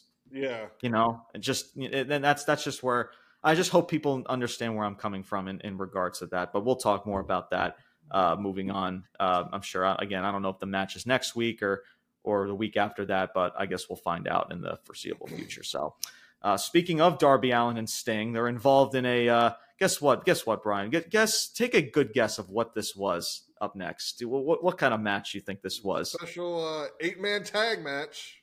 Boom. There you go. Freaking 8-man freaking tag match. You have Darby Allin and Sting. Keith Lee, guys. That's right. Keith Lee is back. We found him off the side of the milk carton. Freaking Keith Lee and Orange Cassidy. Freaking your what do you call him? The AEW International Champion. And they're facing the Mongol Embassy. I want to say that's how you pronounce the faction. The Mogul Embassy. Mogul. Yeah, it's something along those lines, guys. Again, if I'm botching that, I apologize. But again, like I don't even want to even try to give a fuck and trying to pronounce the name right. But it's Swerve Strickland. I think Brian Cage. Brian Cage is out there. At first I'm like, is that Ultimate Warrior with face paint? All he's missing is the fucking Brian. He's missing is the fucking little what do you call them? Those little strap. The hassles. Right. That's all he's missing. And he's just give him a freaking wing and boom, it's the Ultimate Warrior. Yeah. Just so fucking weird. So Brian Cage and Swerve Strickland and those other dudes. I think it was what was that tag name? They faced Darby and Jungle Boy. Again, guys, this is how bad this is because they're that irrelevant. We can't even remember their freaking names. But they're a part of this. But that tag that, what was it, Darby and I believe it was Jungle Boy last week. Again, 2 weeks ago. 2 weeks ago. They're a part of this faction with Strickland and Cage. So again, Brian Cage is like looking like Ultimate Warrior. I'm just like, what are we fucking doing? That's like when your mom's saying like you ask for McDonald's for dinner and your mom's like, no, we got McDonald's at home. McDonald's at home is freaking Brian Cage looking like the Ultimate Warrior. I'm like, I swear to God, I look up for 2 seconds and I'm like, did Ultimate Warrior come back from the dead? Like, what is that, bro? But yeah, just I actually had to cry. I laughed out loud with that. That shit was funny. But yeah, so Darby Allin hits a coffin drop again. Brian's favorite freaking finishing move, the coffin drop, onto both men from the outside. Orange Cassidy hits the orange punch, followed by Sting's Scorpion Death Drop for the W, pinning, I believe it was Brian Cage. And that is it. And Daniel Garcia's watching backstage. What does that mean? I don't know. Guys, I don't know. Again, he's supposed to be with the JAS, and now he's staring down. He's watching this 8-man tag. I don't know. just, I don't know, did Daniel Garcia, did he get bored? And he's like, oh, let me watch this match because I got nothing better to do. Tony Khan has nothing better for me. Let me just watch this match. Let me just, pick up a chair. Let me grab some popcorn. Let me just watch this freaking match. Let me pretend I'm serious and I'm engaged with this match when I'm just trying to, get the fuck out of here and just collect my paycheck, So that's all I got. It's just, guys, it's a waste of time. What do you guys want me to say? You guys know how I feel about these tag matches with no care, with no meaning, with no story telling anything behind the match of why this match is even a thing. It's just to have an 8-man tag, just to fill up your card on your Dynamite show. That's all it is, and that's all I'm going to put it as, because it's not worth my time and not worth my breath to discuss it even more. So, Brian, your thoughts about that? I feel the same. Literally, the only notes I have is, what the fuck is the deal with the face paint on the what? Right. What? Other than that, I fucking hate these matches. I don't know what else to say about them. Yeah, it's just I don't know. It's no care. It's just to have people get TV time and for them to hit their spots, and 1, 2, 3, lets everybody go home. There's no story here. I don't know. Just what the That's fuck? it. Why does Brian Cage have face paint now? I don't know, bro. Dude, I don't know. It's like, oh my god. It's like, it was first it started off, it was William Morrissey, and now he's Big Bill, and now Brian Cage, he had Taz by his side. Remember like Brian Cage came into freaking AEW. There was actually some interest with him. I was like, oh snap. Like Brian Cage, like he was I think he debuted in the what do you call it? It was like some ladder match. It was like some freaking ladder match to get a title opportunity or something. I think he won it a couple years ago. I think he faced John Moxley. And yeah, he was with the side, and he was beside Taz. And I'm thinking, man, this is a good freaking duo. I mean, Brian Cage obviously can't really talk. He's not a good talker. But if you put Taz by his side, shoot, sure, that could freaking work. But for some odd reason, that shit no longer fucking exists. So now Brian Cage is with this faction, and he's just wearing face paint like a fucking clown, like a fucking idiot. And he's trying, like nobody else did it. Like, I don't know what it's about. Like, none of the rest of the guys on the team did it. He's never done it before. He just came out with random face paint. Like, why? I that's a great question, Brian. I don't know. I really don't even know, unless something happened on Rampage of why. There's a story behind Brian. There's a story behind the face paint. You just got to go over and watch Rampage. You know what I'm saying? The show that nobody watches. What's the reality show they have now? All Access. You got to watch All Access, right? I haven't even watched a lick of that, so I have no interest in. I rather watch The Ultimate Fighter, right? The Ultimate Fighter, that's a reality show I'll freaking watch.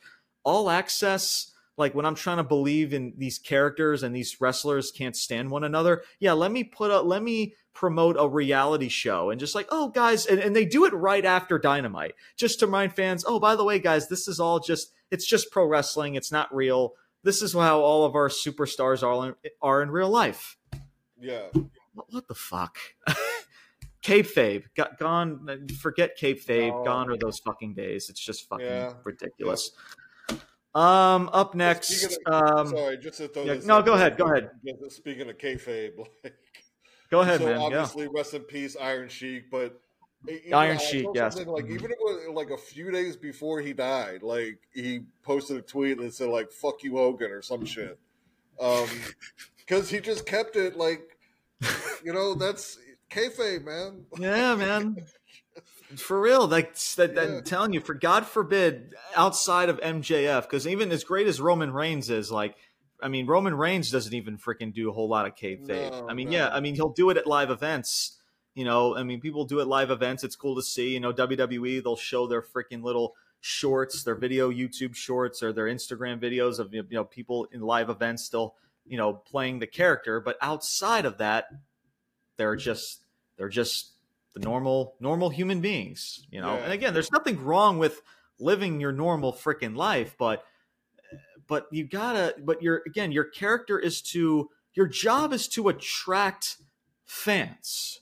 Your job is to attract a fan base to get captivated by you. Right. To get for people when you come out to that ring to say, oh my God, it's Daniel Garcia. Like, oh my God, it's Drew Gulak. Who the fuck is saying that?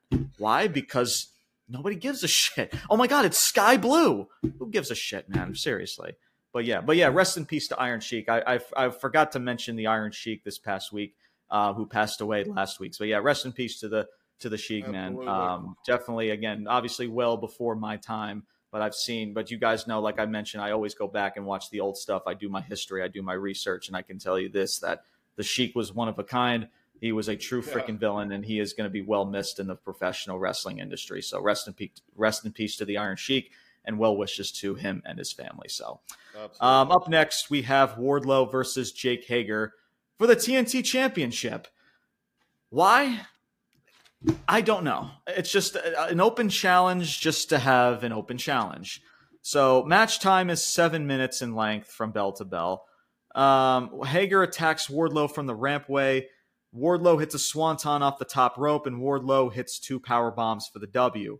Post-match, Christian Cage shows up on the Titantron, and there was some audio difficulties. Like, he's talking and like there's no sound, and like the crowd is just like, oh shit, what are we doing here, man? Freaking Wardlow's trying to play it off, and then finally the sound comes on, so it's already been botched. The segment's already freaking ruined. But they try to make up for it. Christian Cage accepts an open challenge. I guess there wasn't a challenge of some sort. I guess that's what Wardlow's doing. And I'm going to get to that, and I'm going to get to these open challenges in just a second. I'm going to wait till this segment ends here. So Christian accepts the open challenge, whatever, for this TNT title at Collision. They're going to have the match at Collision. It's not going to be Christian Cage. It's going to be Wardlow and Luchasaurus in a match. And he says, what's going to happen when your new daddy isn't there to save you? And Arn Anderson is revealed in a bloody mess. He's backstage. He's in the hands of Luchasaurus. He's in a bloody mess. He's pretty much half unconscious. And freaking Wardlow runs up the ramp. He's running to check on Arn Anderson. And that is the segment. I'll start. I'm going to just start because I have a lot on my mind, and Brian, I'm going to get to you in just a second. I'll try to keep this as short, as sweet as I can here. First of all, I don't mind the perception of the segment. I actually don't mind it. Wardlow and Cage, you're trying to get personal, attacking Arn Anderson. He's his protege, the protege or whatever, right? But why did I have to sit through a 7 to 8 minute match to get there? Why did Jake Hager just have to fucking lose a match? It's just like, what are we doing, bro? So that's red flag number one. So then the audio cuts off, which I'm like, okay, I guess it happens, right? It's just audio stuff. It happens.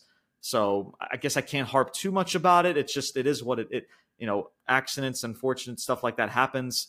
But still, that kind of just, because of that, it just kind of diminished the segment, right away. Because it wasn't for like a second or two. This was like a good several 10 to 15 seconds. This audio was cut off. Right. So that happened.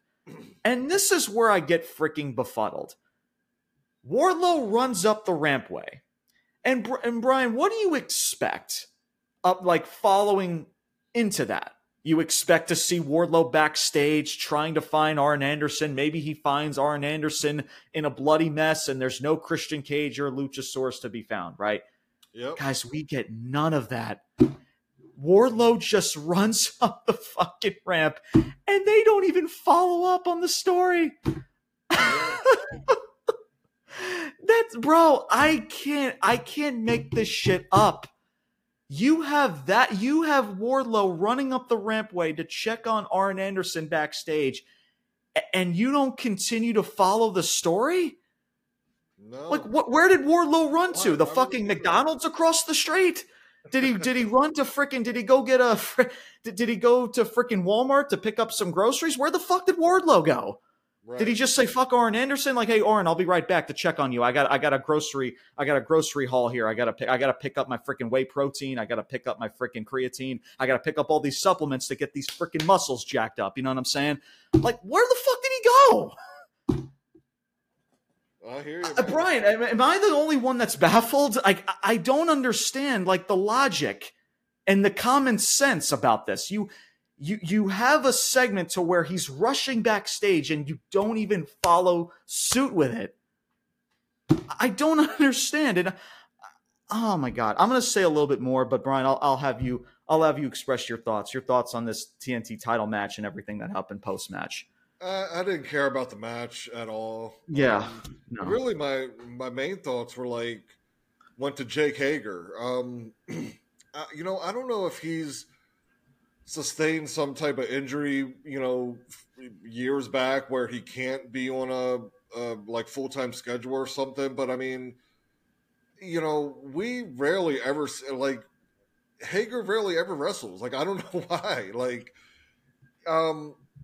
Again, it's one of those things where AEW obviously is not as invested in the bigger guys. I mean, they have a lot. They've never done anything with Hager. Hager's been a sidekick the entire time he's been there. Yeah, I don't know why. Is it the lisp thing? He can't talk on the microphone? I don't know. But anyway, that being said, yeah, it just things like that you need to follow up. You need to tell the story. And the ultimate payoff, this is going to be a Wardlow and Luchasaurus match.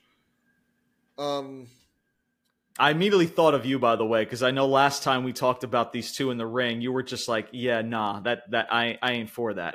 But yeah, here we are. We're going to get it. It's just the thing where Wardlow, you a guy with a dinosaur gimmick can't be holding a fucking belt. I'm sorry. So do I expect Luchasaurus to win here? No. Wardlow will go over. Mm-hmm. Mm-hmm. I don't know. The Luchasaurus thing, the guy looks great. He can do awesome things in the ring. Yeah. But the Luchasaurus gimmick limits him. Yeah. So, yeah, I don't know where you go with that guy. Because, he can't so be much... a dinosaur gimmick holding a world title, a TNT title, or any title. There's so much you can do. Tag title. Okay. Yeah. Tag title. Right. There's so much you can do with that gimmick, especially that he no longer has Jungle Boy and the right. the what was that tag team called? Freaking Jurassic Express. Jurassic Express. Yeah, Jurassic Express. There was a place for that character, but now he no longer has that. He's not telling the story with Jungle Boy now. So what's the point of the gimmick? It's really out of place, especially with Cage and Wardlow, as well as Arn Anderson in the mix. Yeah, it's just really, really weird. So here's the last thing I'm going to say. And this is with these whole open challenges, right? We want to praise people like Seth Rollins because he's, in this World Heavyweight Championship. And I never like to make comparisons with these companies, but sometimes I just have to, right? What is Seth Rollins doing that's any different than what Wardlow's doing with the TNT title? He's having these open challenges. Is he not? Yep. He defended against Jake Hager, and now he's going to defend it against Luchasaurus at Collision. Seth Rollins is going to defend his title in open challenge. What's different?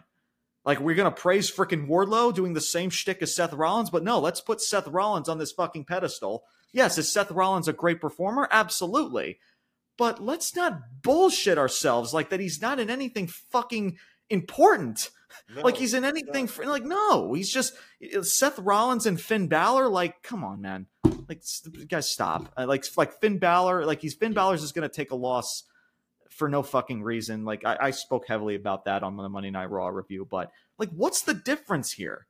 So we're not even going to mention Wardlow defending this title, but yet we're going to mention Seth Rollins being a workhorse, being the world heavyweight shit. Guys, what the fuck? This is what I mean about open challenges. There's no difference of what Seth Rollins is doing versus what Wardlow's doing. Both of these titles are irrelevant because there's nothing, there's no substance, there's no meaning within these matches or anything within anything at all.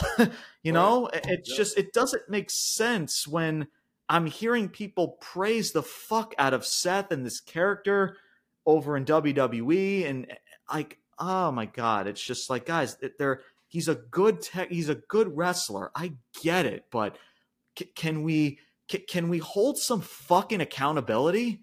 Can we read the fucking room? I don't understand, but that's all I wanted to say.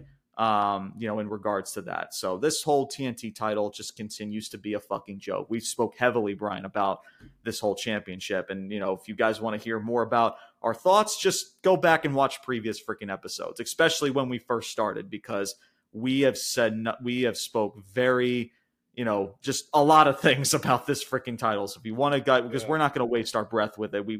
You guys know where we stand by it. So if you guys want to see that, if you guys are new, make sure you guys go check out those previous episodes. You'll get all of our takes and then some in regards to this title. But up next, MJF or Tanahashi, Kira Tanahashi challenges MJF at Forbidden Door. So a lot of these matches were set up for Forbidden Door. You had Jungle Boy set up a match for the IWGP World Heavyweight title. You have Bryan Danielson setting up a match with somebody.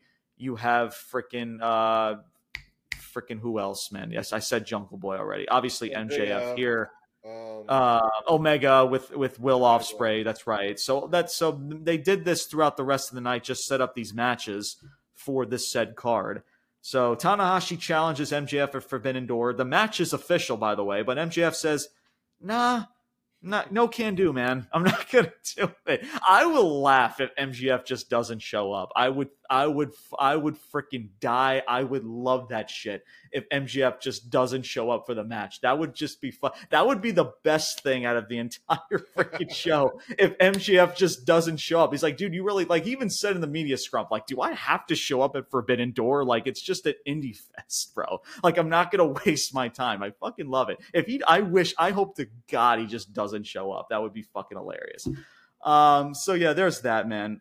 Before we get into this, what is up next? Oh God, the women's title match. Yeah, fuck Sky me. Blue and Tony Storm. Yeah.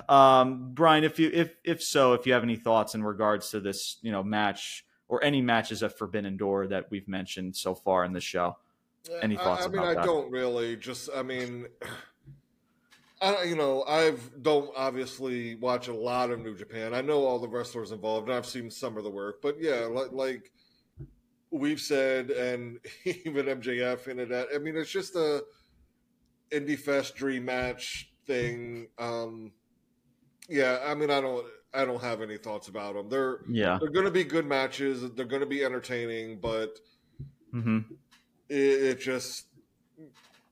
No story. No. So maybe next year they have a rematch. Like, okay, I don't know. They're gonna have a rubber match. You're gonna see Kenny Omega and Ospreay Part 3. That's what you're gonna see next year. A year from now. So it's next year is exactly right. Exactly for next year. It's just no. I don't blame you, Brian, for feeling that way. I really don't, because that's all it is. We said that at the top of the show, and we'll say it now. It's just a great match card with great wrestling matches, and that's pretty much it. Moving on, I guess you could say this is your co-main event. This is for the AEW Women's title. This was Toni Storm versus Sky Blue. Why is Sky Blue getting a title match? I know why.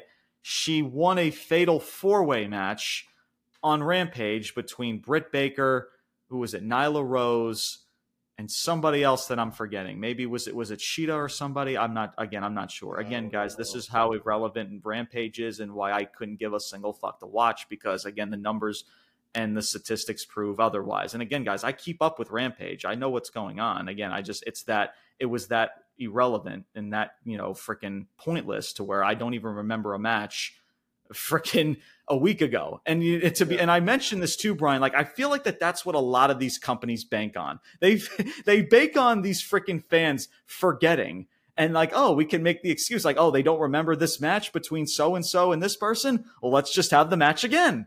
So we'll just give it to them again. And you know, that's also the shtick that they do. So Toni Storm and Sky Blue, match time was 6 minutes in length. Ruby Soho's at ringside. Sky Blue's mom was at ringside. She gets a freaking mouthful of spray paint at ringside. Sky Blue uses spray paint of her own while the referee is distracted. She hits the code red, but the referee is still distracted with Ruby Soho.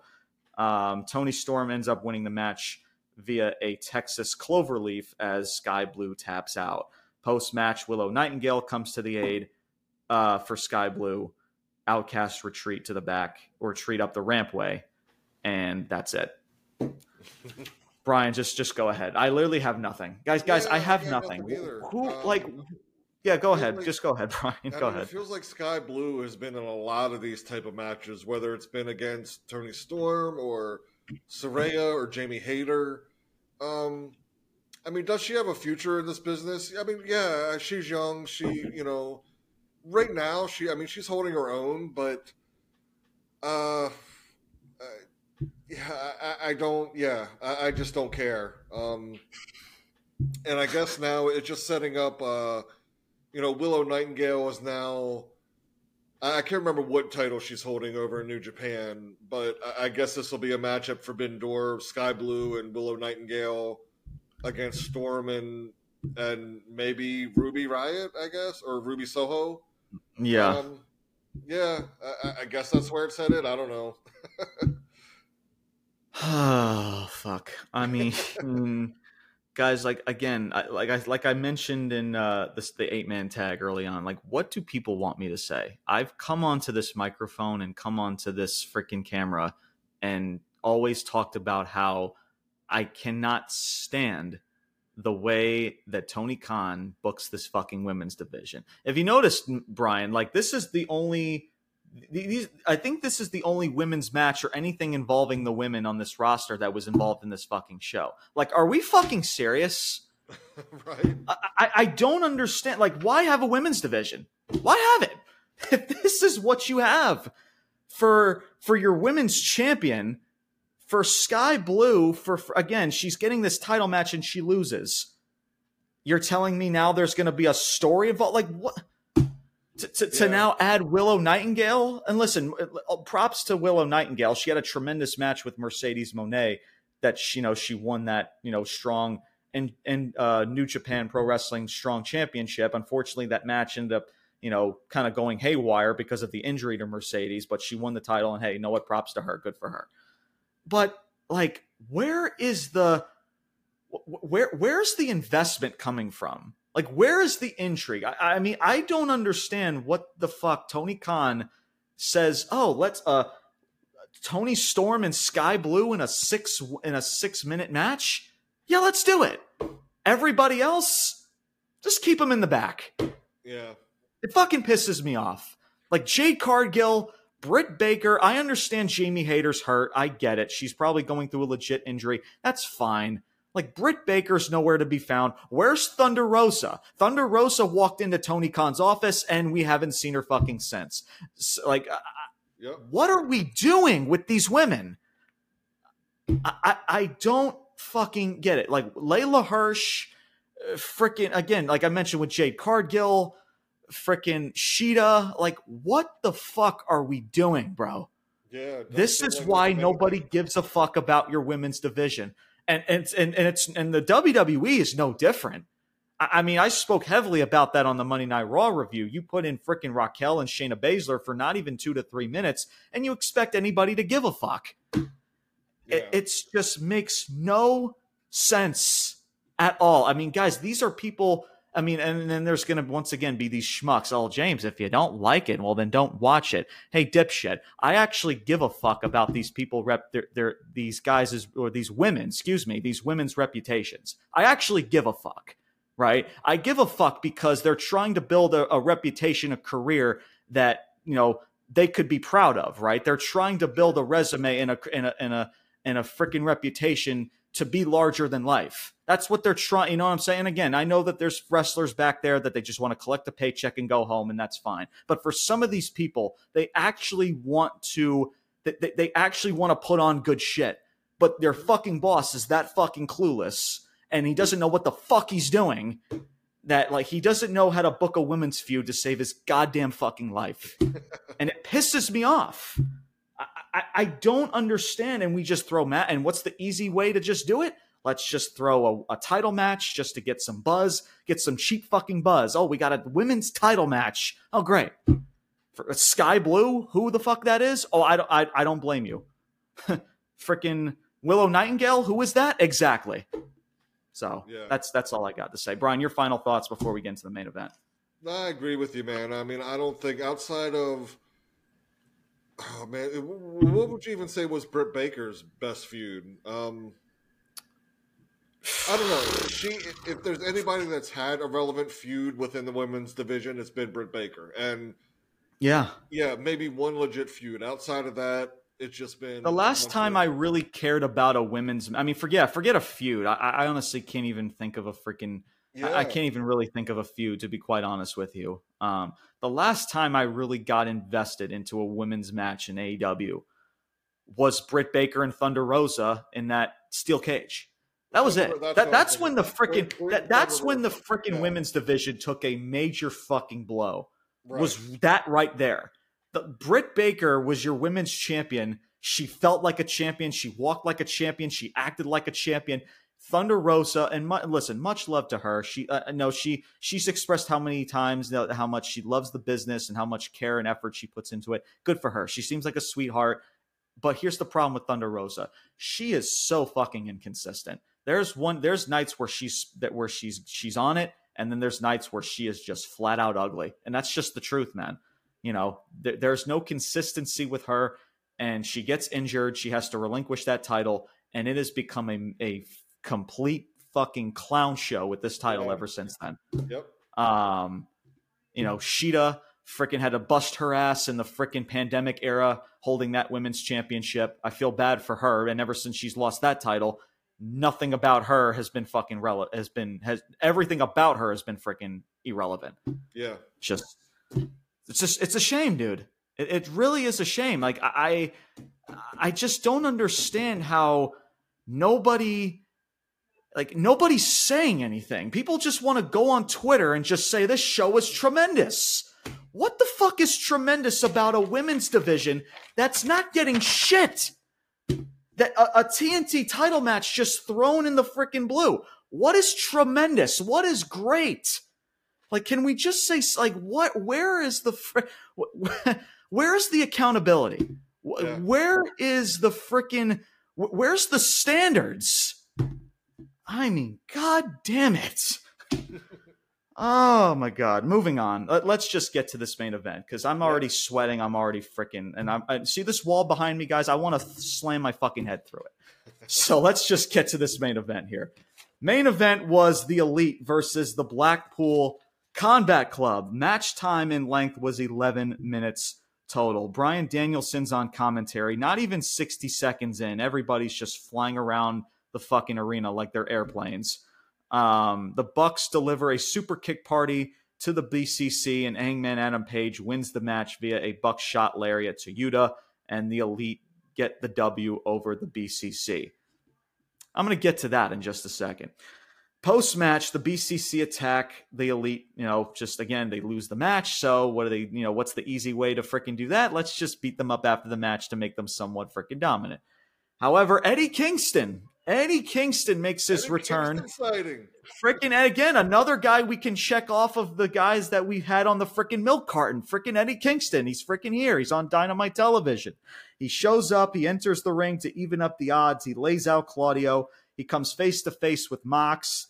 The Bucks are attacking Mox. Kingston pulls them off of Mox because, the history and the friendship between Mox and Kingston. So they're trying to tell that.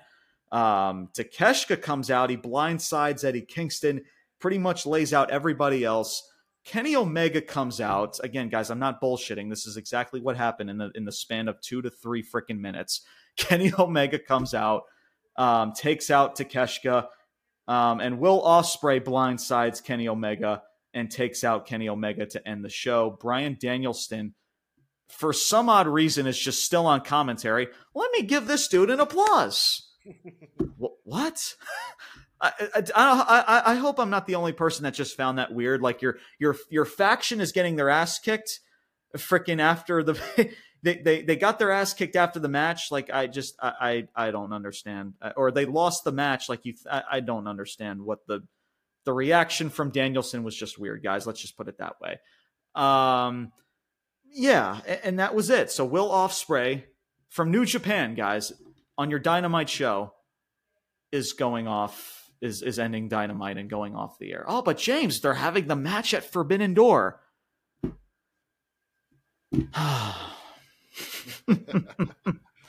You know, oh, so here's the thing, right? So it's now you want to tell some semblance of a story between Omega and Will Ospreay, right? They have a match once a year, and you want to tell some semblance of a story once a year, and just again, man, you know, casuals are just going to come onto the this freaking network. They're going to come onto the TBS network and say, "Who's Will Ospreay?" Exactly my point. That's just it, man. You know, nobody knows. Casual fans do not know who this freaking guy is, and this company just expects you, outside of a niche audience, just expect you to know who this freaking guy is. You know, sure, me and you, Brian, know who he is. Yeah. AEW fans know who he is, but not everybody does. And that's the problem with this company. They just expect you to know who the fuck these guys are. And that's why you see AEW where they're at right now, in the fucking shitter. Your thoughts, my man, on this? And I'm going to get more into this in just a second in regards to the match itself. But Brian, I'll have you express your thoughts about this main event. I mean, I thought it was okay. It was an entertaining match. You know, kind of the normal stuff we've seen between the Elite and B.C.C. I mean, not much is, you know, you're going to get the same sort of matches between the two. Yeah, I tell you, I mean, I popped when Kingston came out there, but that was short-lived. Yeah, it was good to see him. It really was. You know, again, so you bring Kingston out there, Takeshita, Ospreay, Omega. It just felt like with Kingston. Let me say this about Kingston: like, I'm a fan of Kingston. I want to see him back. You know, he came out there, he took out Claudio, and there's real legit beef history between Claudio and Kingston. Mm-hmm. You know, him and Mox are friends, so there's that, you know, kind of face off. But then Takeshita takes him out, and then he's just gone. Yep. So I'm willing to bet that you won't see Kingston for a while. That was just I don't know why he came out there. Brian, don't say that to me. But I'll also say that, look, Kingston isn't known for his physique necessarily. Yeah. And I'd venture to say that, I mean, he looks like he's even put on some more pounds since last time we've seen him. It does, yeah. Mm-hmm. And, yeah, you know, I want to see him. I want to see him in matches, but again, if you're... some people are anomalies. He's kind of one of them, you know, like a Bam Bam Bigelow, or I mean, the guy is freakishly heavy but was incredibly agile, you know. With Kingston, I mean, I just eventually that's going to catch up to him, because he just, you can't put on 10, 15, 20-minute matches in that. Granted, I don't know his cardio or whatever, and I'm sure he can outlast me, damn sure. But in a professional wrestling match with other elite athletes, I don't know, man. yeah. So that's just what I'll say about Kingston. I want to see him, you know, get in shape, get better, be in matches, be in promos, because I like the dude. Mm-hmm. That being said, the rest of it, I mean, Takeshita coming out there, and then, yeah, Omega and Ospreay. Okay. I mean, it just seemed like too much. Yeah. You know, you throw everybody out there in one segment. That's what it was, bro. That's what it was. And so, yeah, I don't know where they're going. Like, are you bringing Eddie Kingston into this story? I mean, obviously, Takeshita is already loosely involved in it with Don Callis. Right. That's, yeah. You got the Ospreay Omega thing. So, yeah, it was just kind of all over the place. Yeah, absolutely. Yeah, I mean, I already spoke about the Will Ospreay stuff. I mean, listen, I know Will Ospreay. I know how talented he is. Is he a guy that I would put on my top 5 wrestlers freaking list of all time, or at least in my history of watching wrestling? No, guys, I'm sorry, no. Is he good? Does he have potential? Absolutely, but again, he's just like not in-ring acrobatic, death-defying shit. Sure, he's in your that's top five, exactly. top 5 professional Yeah, wrestler. that's yeah, no, that's exactly where Yeah. Will Ospreay lies, you know. Yep. And listen, and I love the fact how you're just setting up matches, right, between New Japan and AEW, this Forbidden Door, and then now and the way you tell some semblance of a match leading up to a pay-per-view is having all of these motherfuckers just thrown into this segment. And to end the segment, it's Will Ospreay beating up Kenny Omega. It's just, again, man, it just doesn't make sense how this is going to connect with everyone else outside of your niche audience. I don't understand it. Right. Like, you got to give us a fucking reason for people to connect to Will Ospreay. Or maybe this did. I don't know. But it's just, to me, it's just, you know, it's like, because especially even for the niche audience, like, you've already seen this match. Like, what else are you going to see that's different? You know what I'm saying? Like, I don't understand what's going to be that much better than when they first trust me, the first time they wrestled, it was damn solid. It was pretty freaking good, which I expected it to be. It's not shocking to me. But I'm going to watch this second match, and what am I expecting to get? What am I expecting anything different? You know? Omega won the first match, right? Yes. Yeah. Yes, he did. So, I mean, Ospreay's winning this match. And they're going to have a third match next year. Yeah. I mean, that's exactly what they're, Yeah.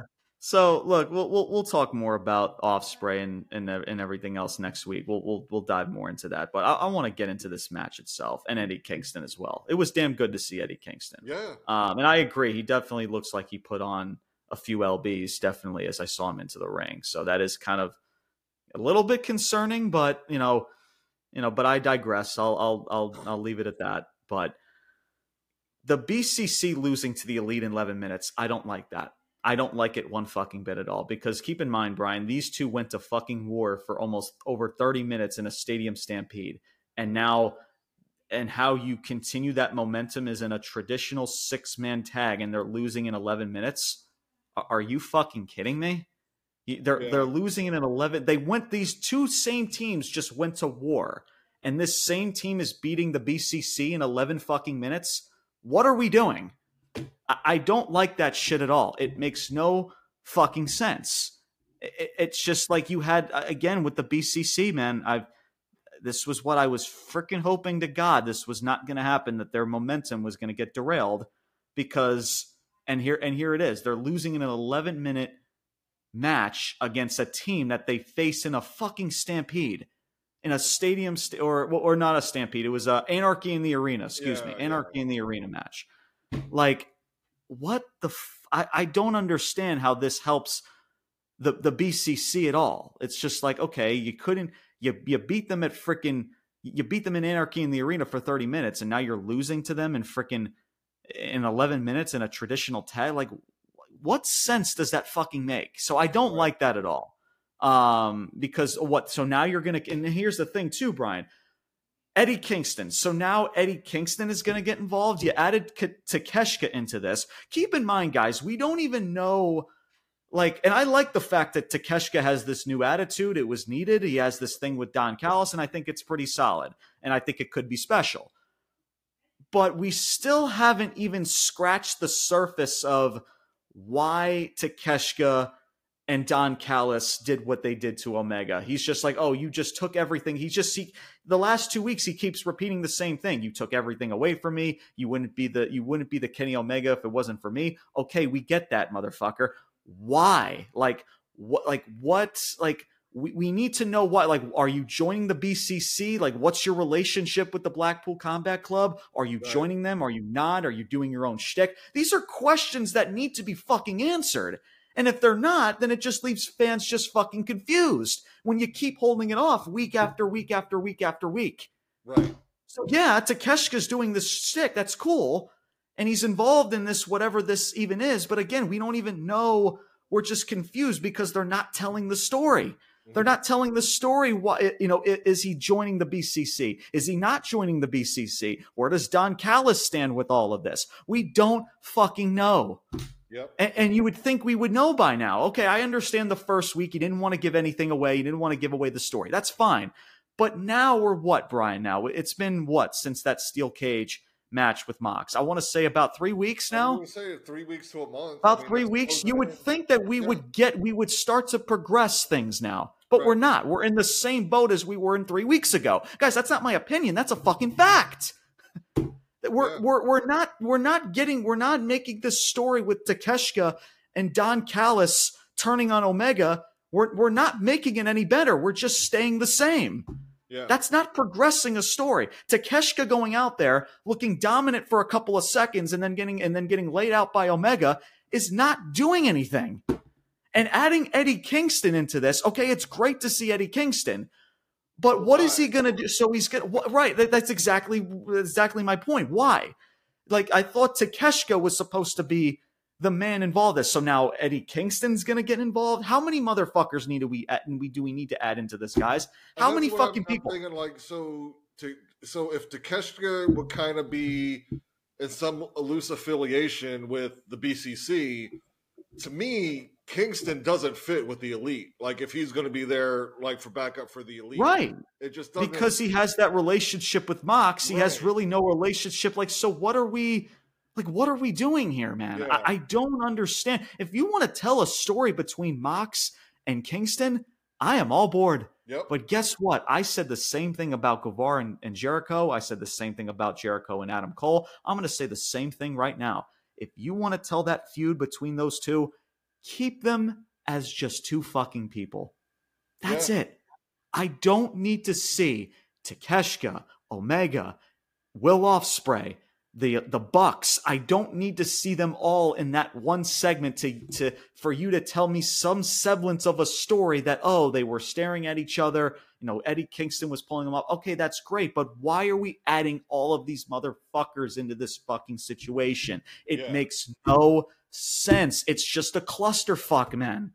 Just tell the story between wrestler A and wrestler B. That's it. I don't need anything else. Just the same thing with the team, bro. Just give me 2 members of a team and 2 other members of a team. If you want to throw maybe one other person that could be a deciding factor, like Mark Briscoe was with FTR and Jay Lethal and Jeff Jarrett, I am all board, man. But don't just become a fucking circus and just throw in Will Ospreay, Kenny Omega, and all of these freaking people. You know, and James, he has the B.C.C, so, you know, Eddie Kingston also has to have some people. I understand that, dipshit. But here's the thing. If you want to tell the story between just Eddie Kingston and Mox, then you can do that. You know what? Jon Moxley, you could tell the story like, listen, guys, like, you know, I love the fact that you guys have my back. I know you guys have my back, but I need to take care of this on my own, because that's what Jon Moxley would do. That's the type of fucking dude he is. I need to do this on my own. Like, you guys, you know, stay in the back, stay whatever. I need to handle this on my own. And you can tell the story with just Mox and Kingston, bro. It doesn't take fucking rocket science to figure this shit out. Yeah. But yet we throw a bunch of motherfuckers in there for what? To get TV time? Oh, great. You know, we forgot that you're on we forgot that you were on the freaking roster here on TV. Oh, it's great to see you. Okay, see you again in 3 weeks. Bye. Brian, your final thoughts, man. That's all I got, man. Your final thoughts. I mean, so ultimately, it was I've thought a good opening to the show, and ultimately a good ending to the show. Although I wouldn't have done it exactly the same way. Mm-hmm. But in between, a whole lot of nothing. Yeah. And even when I say, like, we praised the match between MJF and Cole. It was a great match. But when I say that, and even again at the end, it's great. It's, you know, a pop for Kingston coming back in. That all that stuff is fine and great, but you're not telling stories, and that's the rub on it. Is man, like, as great as MJF and Cole was, and the crowd involvement, the crowd manipulations, in-ring psychology. Yep. It's all great, but it's diminished because you're not really investing in it. Mm-hmm. You're not telling a story. You're not building a character. You're not building a story. You're you're just out there week to week, or maybe a 2-3 week thing where these people are in a feud and then it's on to the next one, and you're not. Yeah. That's Ryan, not right with AEW. You know those video games, Brian, like SmackDown versus Raw video games. Like you'll just set up exhibition matches. Like, oh, like let me pick my favorite freaking wrestler. Oh, I'm gonna pick freaking Triple H, and I'm gonna pick freaking The Undertaker, right? I'm gonna put them in the setting of wrestling. It's good. Oh, this is gonna be a banger of a match. Oh, this is gonna be cool. I get to control the character. That's what this shit is, bro. Yeah, they're just exhibition freaking matches that lead to nothing. They're just video games. Why was Undertaker and Triple H so good? Why was Undertaker and Shawn Michaels so good? There you go, man. They had a Hell in a Cell at Mania. That's not why. Yeah. It's because of the fucking story. Because of everything leading up to it. Exactly, man. They freaking people like Brian and people like, and I know there's a lot of people, especially, you know, in our community that freaking understand where we're coming from. And if you guys are somebody that's coming across this platform for the first time, I understand there's times where we may come off as harsh or just as assholes or whatever you want to call us, but we just call shit like it is, man. We may like something, right? But that's just what it is. You just like something. That's your personal preference, right? But then we also talk about the facts, right? There's times where we need to talk about what is working and what is not working outside of our personal opinions and our personal, what we like. Biases, There are biases, right? Our personal biases, our personal preferences. So, and that's just what it is, man. Like, I'm not just going to come onto this platform and just say, "Oh, I like MJF and Adam Cole, so this was great," right? There's nothing. I'm not going to hold this company accountable. I'm just going to say everything that was great. I'm just going to give it, freaking 10,000 stars and freaking go to the next match. Right. Right. I'm not going to do that, man. Yeah. I'm not a bitch. I'm not a freaking Mark. I'm not a bitch boy freaking break. I'm not, dude. I'm a dude that calls the shit out like it is, as well as Brian here. We call the shit out the way it needs to be called out, because these shows, WWE or AEW, they suck. They are horrible. Mostly, They are not accomplishing anything long term. Yeah. That is the problem. And we have this platform to voice out our frustrations, to help, to want to see this company get better. But if there's fucking people out there that want to defend this shit, then you know what the company's going to do? They're going to continue to fucking do it. And that's the problem.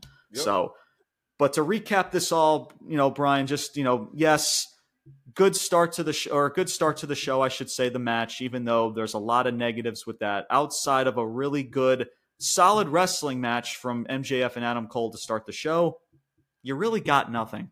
Yeah. There was really nothing. And it's just, for 4 years, man, we've been patient with AEW. We've been wanting to see where AEW is going to end up. But I'm telling you guys this right now, and I'm not saying this to be mean. I'm not saying this to be negative, but don't be shocked if AEW, whether it's 5 years from now, 10 years from now, whenever that time is, don't be shocked if AEW winds up in the same barrel as WCW. Out of fucking business. That's just it, man. That's happen. It. Absolutely. Yep, exactly. Thank you guys once again for tuning in to another episode of Ruthless Talk. Brian, once again, it is so good to have you back. Appreciate you having back on the channel. Appreciate you having back on the platform. Make sure you guys stay tuned. That SmackDown review this weekend is up in the air because your boy is going to be out of town. I will do the best I can to make sure I will be available to have a review for SmackDown. When that is, what time of the day that's going to be. Make sure you stay tuned to find out. Again, make sure you hit that notification bell so that way you don't miss an episode. But I will, keep everybody posted in regards if there will be a show. So make sure you guys stay tuned for that. Like I said, I will try to do the best I can to have a review for that Saturday, because Roman Reigns, you guys know, the tribal chief, man, freaking when Roman Reigns is in the building, something juicy is going to happen. So God forbid I freaking miss that and leave you guys hanging without that review. So, but make sure you guys stay tuned for that. And make sure you guys continue to follow up for more episodes, as well as join our social medias. Make sure you follow or join our Facebook group, as well as follow our Instagram and TikTok. That is Ruthless_Talk. We made a lot of content over there. We create a lot of fun content over on those two platforms. We are well over now 800 followers on Instagram. We are now, I believe, we're right on the cusp of 250 followers on TikTok.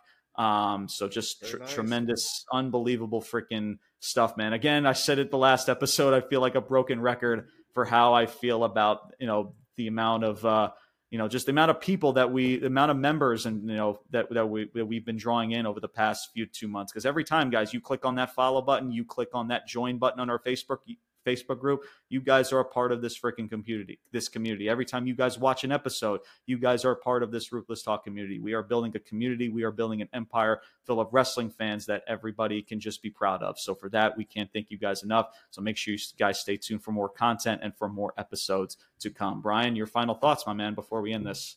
Yeah, man. The overall state of wrestling, it's, as we've talked about, outside of 1-2 stories and maybe a handful of wrestlers, it's mostly garbage.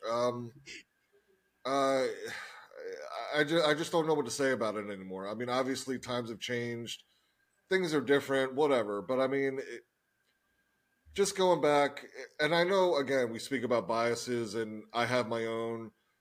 But if I just go back to like late 80s through the 90s, I mean, it always felt like stars were being made. There was stars on top, but then you always had stars coming up. I mean, that's how we got Shawn Michaels and Bret Hart and Stone Cold and The Rock and Triple H and all these people. It just I don't know why. And the way it happened is not because these people had. Bret Hart may be arguably the greatest wrestler I've ever seen in ring. I didn't like him because he was so technically proficient. I liked him because of his character. I wanted to watch his matches because of his character. And if you don't have that in wrestling, I don't know, man. You're not going to succeed, man. Yeah, you're not. You're just not going to. If everybody's happy with being at 1,500,000, 800,000, and that's just where we are. Okay, I guess that's what it is. But we've seen it be so much better. It can be so much better. And like I said, it's not like anybody has to reinvent the wheel here. You can take the same formula from wrestling, from any dramatic episodic TV show, any movie. It's basically the same fucking formula. Make you care about the characters. That's why you like the movie. That's why you like the show. Mm-hmm. And more times than not, they're just not doing that in either company.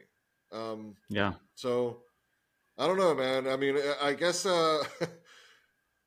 it can only go up, right? It can only get better. I mean, can it get worse? I hope not.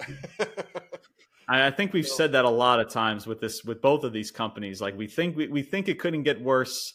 And then it just continues to get freaking worse. So who freaking knows, man? But, at the end of the day, we watch this show because out of two things, right? Habit and hope. That's pretty much it. We have it because we've been doing it for so long as kids watching this industry. And we too out of hope that this shit gets better. But the way it gets better is that we voice out and we express not just from our opinions, but factually stating of what's going on in the business and why it is doing or why things need to be done in order to be better for things in the wrestling industry to get better. So, but that's it, man. Habit and hope. That's at the end of the day, Brian, that's all we got. So thank you guys for tuning into this episode. That's going to do it for today's episode, everybody. My name is James Porcelli. I'm Bryan Thomas. And your boys are signing off. Saying salute. Peace out. And take care, everybody.